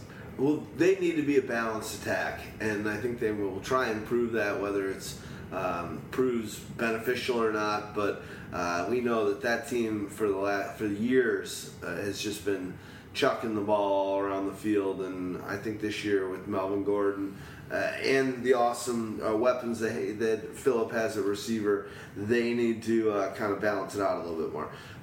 You guys see the awesome bus or car? They didn't show the outside of it, but Phillip's ride. SUV. It was an SUV. It's an SUV. Sick. That thing is sick. It looked like a damn. That's an SUV. The inside of a boat almost. I mean, I was trying to get the dimensions right. I just wish they would have showed the outside. They didn't do that because they know people would be I following. think it goes all the way to the back of the. It had to go all the way to the back. Like if you think about where the rear doors are, but it just looks a little extended. It looked like an SUV limo. No. Basically, there was a tweet somewhere, a story about Phillip Rivers' rig for his drives up from San Diego, where he lives and where he's played for ages, up to LA. Not the longest ride ever, but a couple 3 hours, whatever. And he's got this game room, war room, watch tape and work on his rides up each time. $200,000. The thing is sick. How much jerking off do you think he's going to do back That's there? what I'd be doing. Oh, shit. You guys don't jerk off to that Phillip Rivers film? No. Never mind. I would be like, yeah, what's going on? I don't know. Oh, look at that go route. Oh, look at that. I didn't even see these. Look at that go These route. angles, man. It looks so sweet. Hey, the guy, and he has to pay like the driver a lot of money. Be like, yeah, here, I soiled the seats a little bit. All right, let's move on to The Broncos. the Broncos. Yeah. So, if I had to choose between, if I had to bench Phillip Rivers for whatever reason, I would feel okay starting Trevor Siemian instead. I think Trevor Siemian could have an okay game, similarly to how he played last year, but with the addition of an extra year under his belt and not having to worry about fighting for his job. I think the coaches are going to open up the book a little bit for him. He's got Demaryius Thomas and Emmanuel Sanders at 100% full health. The running game, C.J. Anderson and Jamal. What? Go on, Stagg Party. Jeez. Don't do it. Just play Sam Bradford. I started that with if, for whatever reason, I couldn't start Phillip Rivers. If my mouse button was broken and he was just stuck on my bench and you had Trevor Siemian in there and first. You had an Oklahoma guy in your league that was all up on Bradford. I'm just going to explain that I will have Siemian. I might have him above Phillip Rivers this week. It's not finalized, but it's definitely there now. I mean, the matchup for Rivers just looks abysmal. A new stadium, new everything. Everything's changed. I don't like it. It's going to be bad. Denver's just going to fuck around with Phillip so much. It's going to suck for him so bad. And I think Trevor Siemian's just going to have a lot more comfortable, laid-back game. Let me just get enough yards and a touchdown or two to get by. Rivers might have two picks. I mean, it's not going to be fun for him. Let's go to the running backs and the wide receivers. I like what you're saying there, Wise. I mean, Los Angeles is a stout defense now that they can get Jason Verrett back from his own injuries. They now have a cornerback tandem that is one of the toughest in the league with Verrett and who led the league in picks last year? I closed all my stuff down. Yeah, me too. So we're all ready to roll. So the cornerback tandem is one of the toughest in the league. With Joey Bosa and Melvin Ingram on the outside, they are both very, very strong pass rushers. Casey Hayward, former Green Bay Packer. How did I not remember that? Yeah, and week one's fucking rough. Just so you know, we've all had a rough run. We've been stressed out. We've gotten a lot of stuff done. You look sharp and dapper. I've had a 4-day fucking binge drinking. Yeah, you went on a bender for weddings, bachelor parties, rehearsal rehearsals. dinner, wedding dinner, rehearsal dinner, wedding, bachelor party, recovery. I just So had wait, was the survival- bachelor party after the wedding? Yeah, on Sunday. No, it was different people. Different people. Okay. I had to It's survive hey, 5 we're getting days in married, and then we're Buffalo. having the bachelor party the next day. What's that? I made it through Buffalo for the last 5 days. I mean, You must have done more drinking than I did then. I lasted nearly half the time that Anquan Bolden did it there in Buffalo. Nice. So, I mean, with the depth of those corners and the ability to get pass rush and question marks nearly at every position on the offensive line for the Denver Broncos, I like their run game weapons a lot more than I like their receivers. But I'd avoid Demaryius Thomas if I could. I think I've got him as a top 20 receiver. But then, Emmanuel Sanders, I'm avoiding much, much more because he's one of those And that's guys your that's boy. more boom or bust. But I think we know what Demaryius will give you. He'll give you 6 for 70 or 80 yards and put up a decent game for you. But Sanders could be a guy, if I can avoid starting him, I would. C.J. Anderson, I think, is a very strong play right in that sort of 12 to 15 range among running backs. Jamal Charles, he looked awesome in that preseason game. So I'm excited to see what he can do. But I still think they're going to be very limited on his touches. They're going to give him, maybe he plays 12 snaps and gets 6 or 7 touches a week. I think that's a little low. I think I'm a little higher in Jamal Charles this week than you are. I think, I think Denver's going to open up the run game. They're going to get both C.J. Anderson and Jamal Charles involved. I think that's where I kind of left off before you wanted to raise your hand and talk crap about my Simeon take, but I just had to help the people. Demaryius Thomas and Emmanuel Sanders they're going to be wide receiver 2 play. Sanders could slip down to wide receiver 3 for the reasons Stagg already mentioned.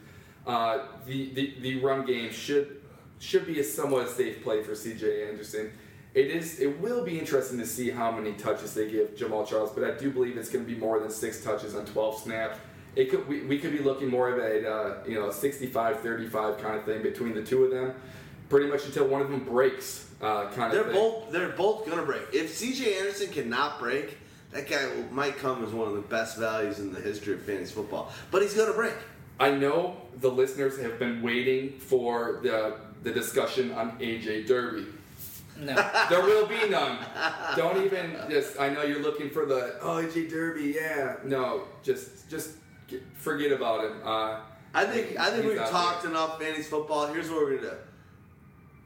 We're gonna high five and we're gonna get fired up for Sunday and Monday and Thursday. Yeah. Dudes, fans, Stags, Waz, all of us, football's back.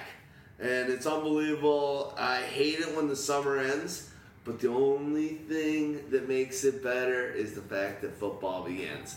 And it's going to be a really exciting season. I think there is a lot of fucking talent in the league right now across every position. There's a lot of great rookies that maybe can do some things this year. And stick with us on a weekly basis. We'll be recording the show every Tuesday. Listen to our Pyro Pulse podcast as well, done by The Heartbeat. Check out all of our content that we're going to be doing. This is when it hits fever pitch. And Waz, thanks for staying in tonight. We always love having you on the show. Stag Party, you're the man firing it up. And goddamn, I can't believe that after our next friggin' Pyro podcast is going to be after week 1, and we're going to have a lot more focus and clearer view of what owner Maybe. maybe like what the hell. we might not just happened? Redact the last episode. Get rid of We'll it have now. something to react to. Whereas right now we're reacting to a lot of maybe Half truths. Yeah, we just don't. No one knows. But Here's the whole at the thing. end of the day, I'd rather listen to you two mofos and listen to what we're talking about than a lot of other folks. And I hope you guys agree. Thanks for joining us on another 3-hour Week 1 Let's fire it up. I hope all your teams and all your good stuff brings you a 1-0 victory. Let's do it. We'll see you next week. Thanks, fellas. We out. I don't know how you do that. You were in some sort of armed forces. Was that something? Because I'm trying to lure the enemy with crickets. Just make them walk. Oh, that's just see that big ball? Oh, it's just a bullfrog. That's a ball. No, it's not a human. We love you guys. Much love. Showtime. If you having girl problems, I feel bad for you, son. I got 99 problems, but a bitch ain't one. I got the rap patrol on the Gap patrol. Foes that want to make sure my casket's closed. Rap critics that say he's money cash holes. I'm from the hood, stupid. What type of facts are those? If you grew up with hoes in your zap of toes, you celebrate the minute you was having dope. I'm like, fuck critics, you can kiss my whole asshole. If you don't like my lyrics, you can press fast forward. Got beef with radio if I don't play they show. They don't play my hits. Well, I don't give a shit. So, rap mags try and use my black ass so advertisers can give them more cash for ads. Fuckers, I don't know what you take me as or understand the intelligence that Jay-Z has. I'm from rags, the richest niggas, I ain't dumb. I got 99 problems, but a bitch ain't one. Hit me. 99 problems, but a bitch ain't one. If you having girl problems, I feel bad for you, son. I got 99 problems, but a bitch ain't one. Hit me. Yeah, it's 94, and my trunk is raw. And my rear view mirror is the motherfucking law. Got two choices, y'all. Pull over the car or bounce on the devil, put the pedal to the floor. And I ain't trying to see no highway chase with Jake. Plus, I got a few dollars, I can fight the case. So I pull over to the side of the road. I heard, son, do you know I'm stopping you for? Cause I'm young and I'm black and my hat's real low. Do I look like a mind reader, sir? I don't know. Am I under arrest or should I guess I'm up? Well, you was doing 55 in the 54. Lost the registration and step out of the car. You carrying a weapon on you, I know a lot of you are. I ain't stepping out of shit, all my papers legit. Well, do you mind if I look around the car a little bit? My glove compartment is locked, so it's the trunk in the back. And I know my rights, so you gon' need a warrant for that. Aren't you sharp attack? You some type of law or something, somebody important or something. I ain't passed the bar, but I know a little bit enough that you wanna legally search my shit. Well, we'll see how smart you are when the K9 comes. I got 99 problems, but a bitch ain't one. Hit me. 99 problems, but a bitch ain't one. If you having girl problems, I feel bad for you, son. I got 99 problems, but a bitch ain't one. Hit me. 99 problems, but a bitch ain't one. If you having girl problems, I forgot for you, son. I got 99 problems, but a bitch ain't one. Hit me. Once upon a time, not too long ago, a nigga like myself had a strong arm, a hoe. This is not a hoe in the sense of having a pussy, but a pussy having no goddamn sense. Try and push me. I try to ignore him, talk to the Lord, pray for him, but some fools just love to perform. You know the type, loud as a motorbike, but wouldn't bust a grape in a fruit fight. And the only thing that's gonna happen is I'ma get the clapping in. He and his boys gonna be yapping to the captain, and then I go trapped in the Kit Kat again. Back through the system with the riff-raff again. Beans on the floor, scratching again. Paparazzis with their cameras, snapping them. DA try to give a nigga shaft again. $500,000 for bail cause I'm African. Or because the fool was harassing them. Trying to play the boy like he's saccharine. But ain't none sweet, but I hold my gun. I got 99 pounds, and the bitch ain't one. Hit me. 99 problems, but a bitch ain't one. If you having girl problems, I feel bad for you, son. I got 99 problems, but a bitch ain't one. Hit me. 99 problems, but a bitch ain't one. If you having girl problems, I feel bad for you, son. I got 99 problems, but a bitch ain't one.